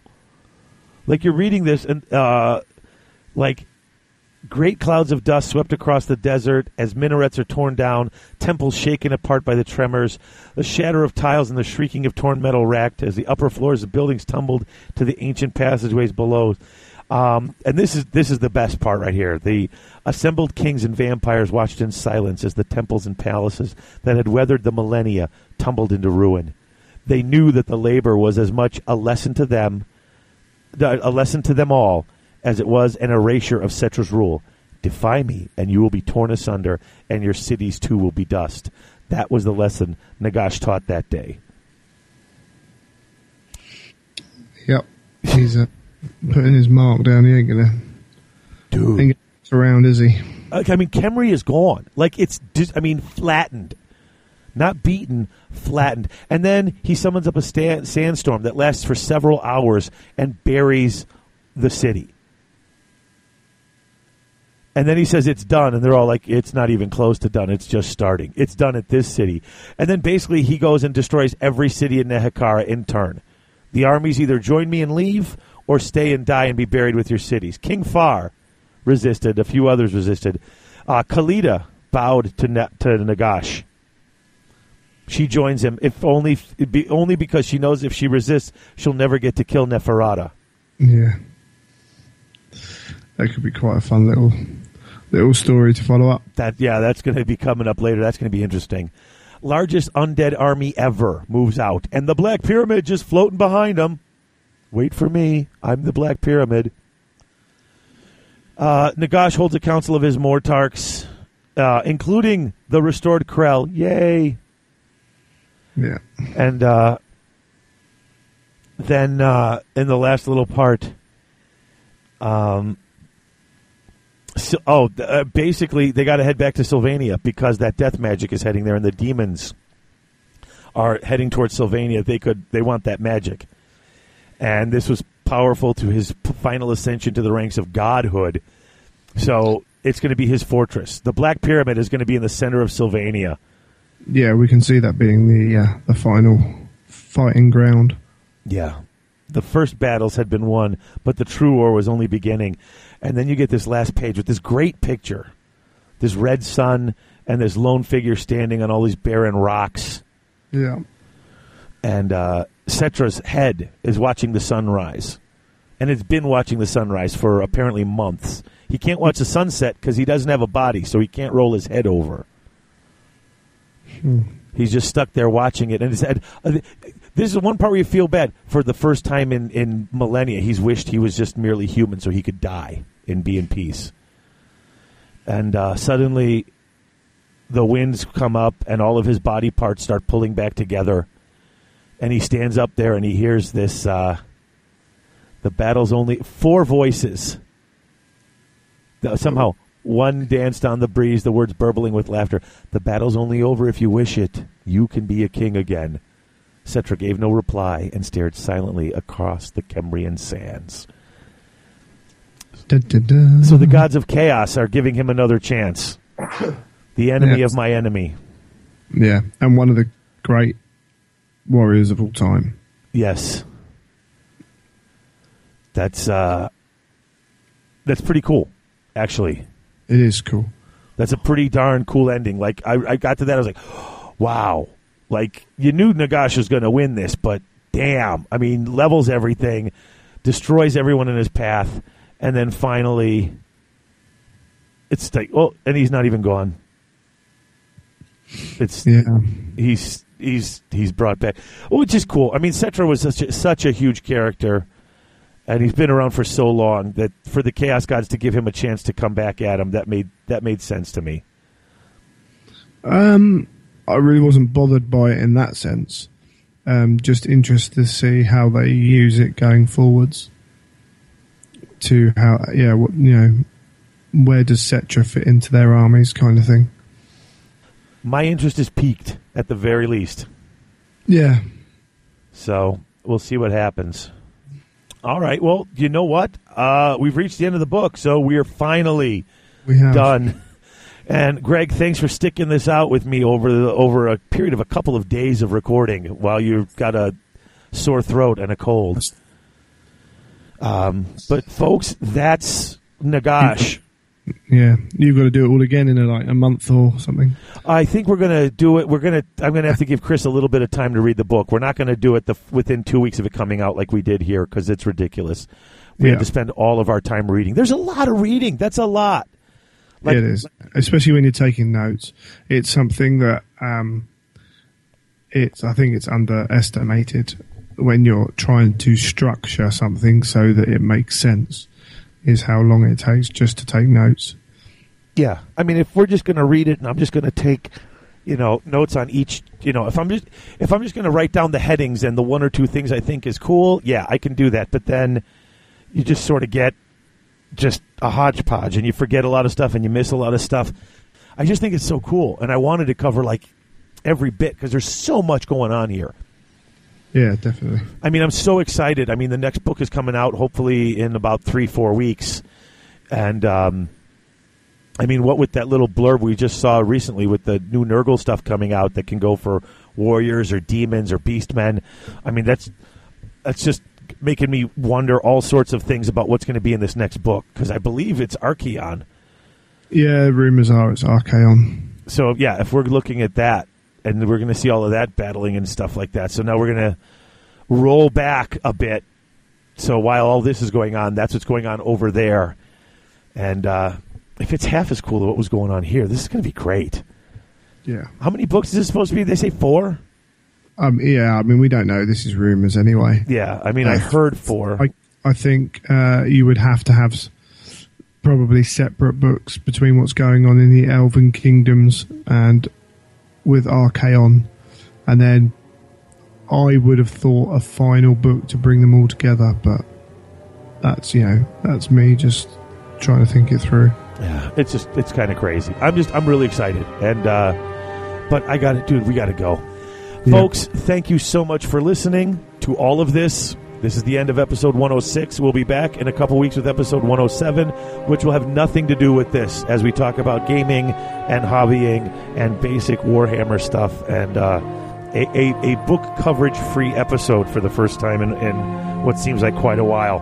So, everyone, thanks for listening, and we'll see you in a few weeks. Greg, thanks again for coming on.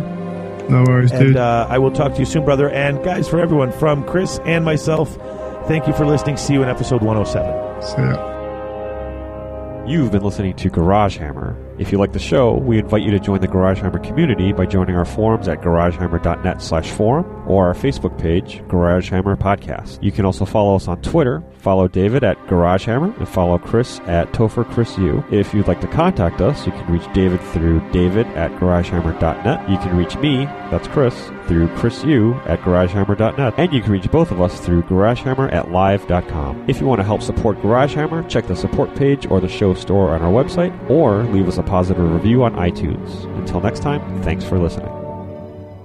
For the first time in millennia, Cetra the Imperishable, the great king of Nehekara, wished that he were mortal, if only so that he could die. The wind swept across the sands once again. Cetra felt a will not his own surge through his scattered bones, making them whole once more and infusing them with a new strength. Cetra staggered to his feet, his thoughts of despair fading like a distant mirage. He felt strength coursing through his limbs, a vigor he had not known in millennia. Was this some trick? Wondered the Kemrikara. 4 voices that were somehow one danced on the breeze, their words bubbling with laughter. The battle is only over if you wish it. You can be a king again. Cetra gave no reply, and stared silently across the Kemrian sands.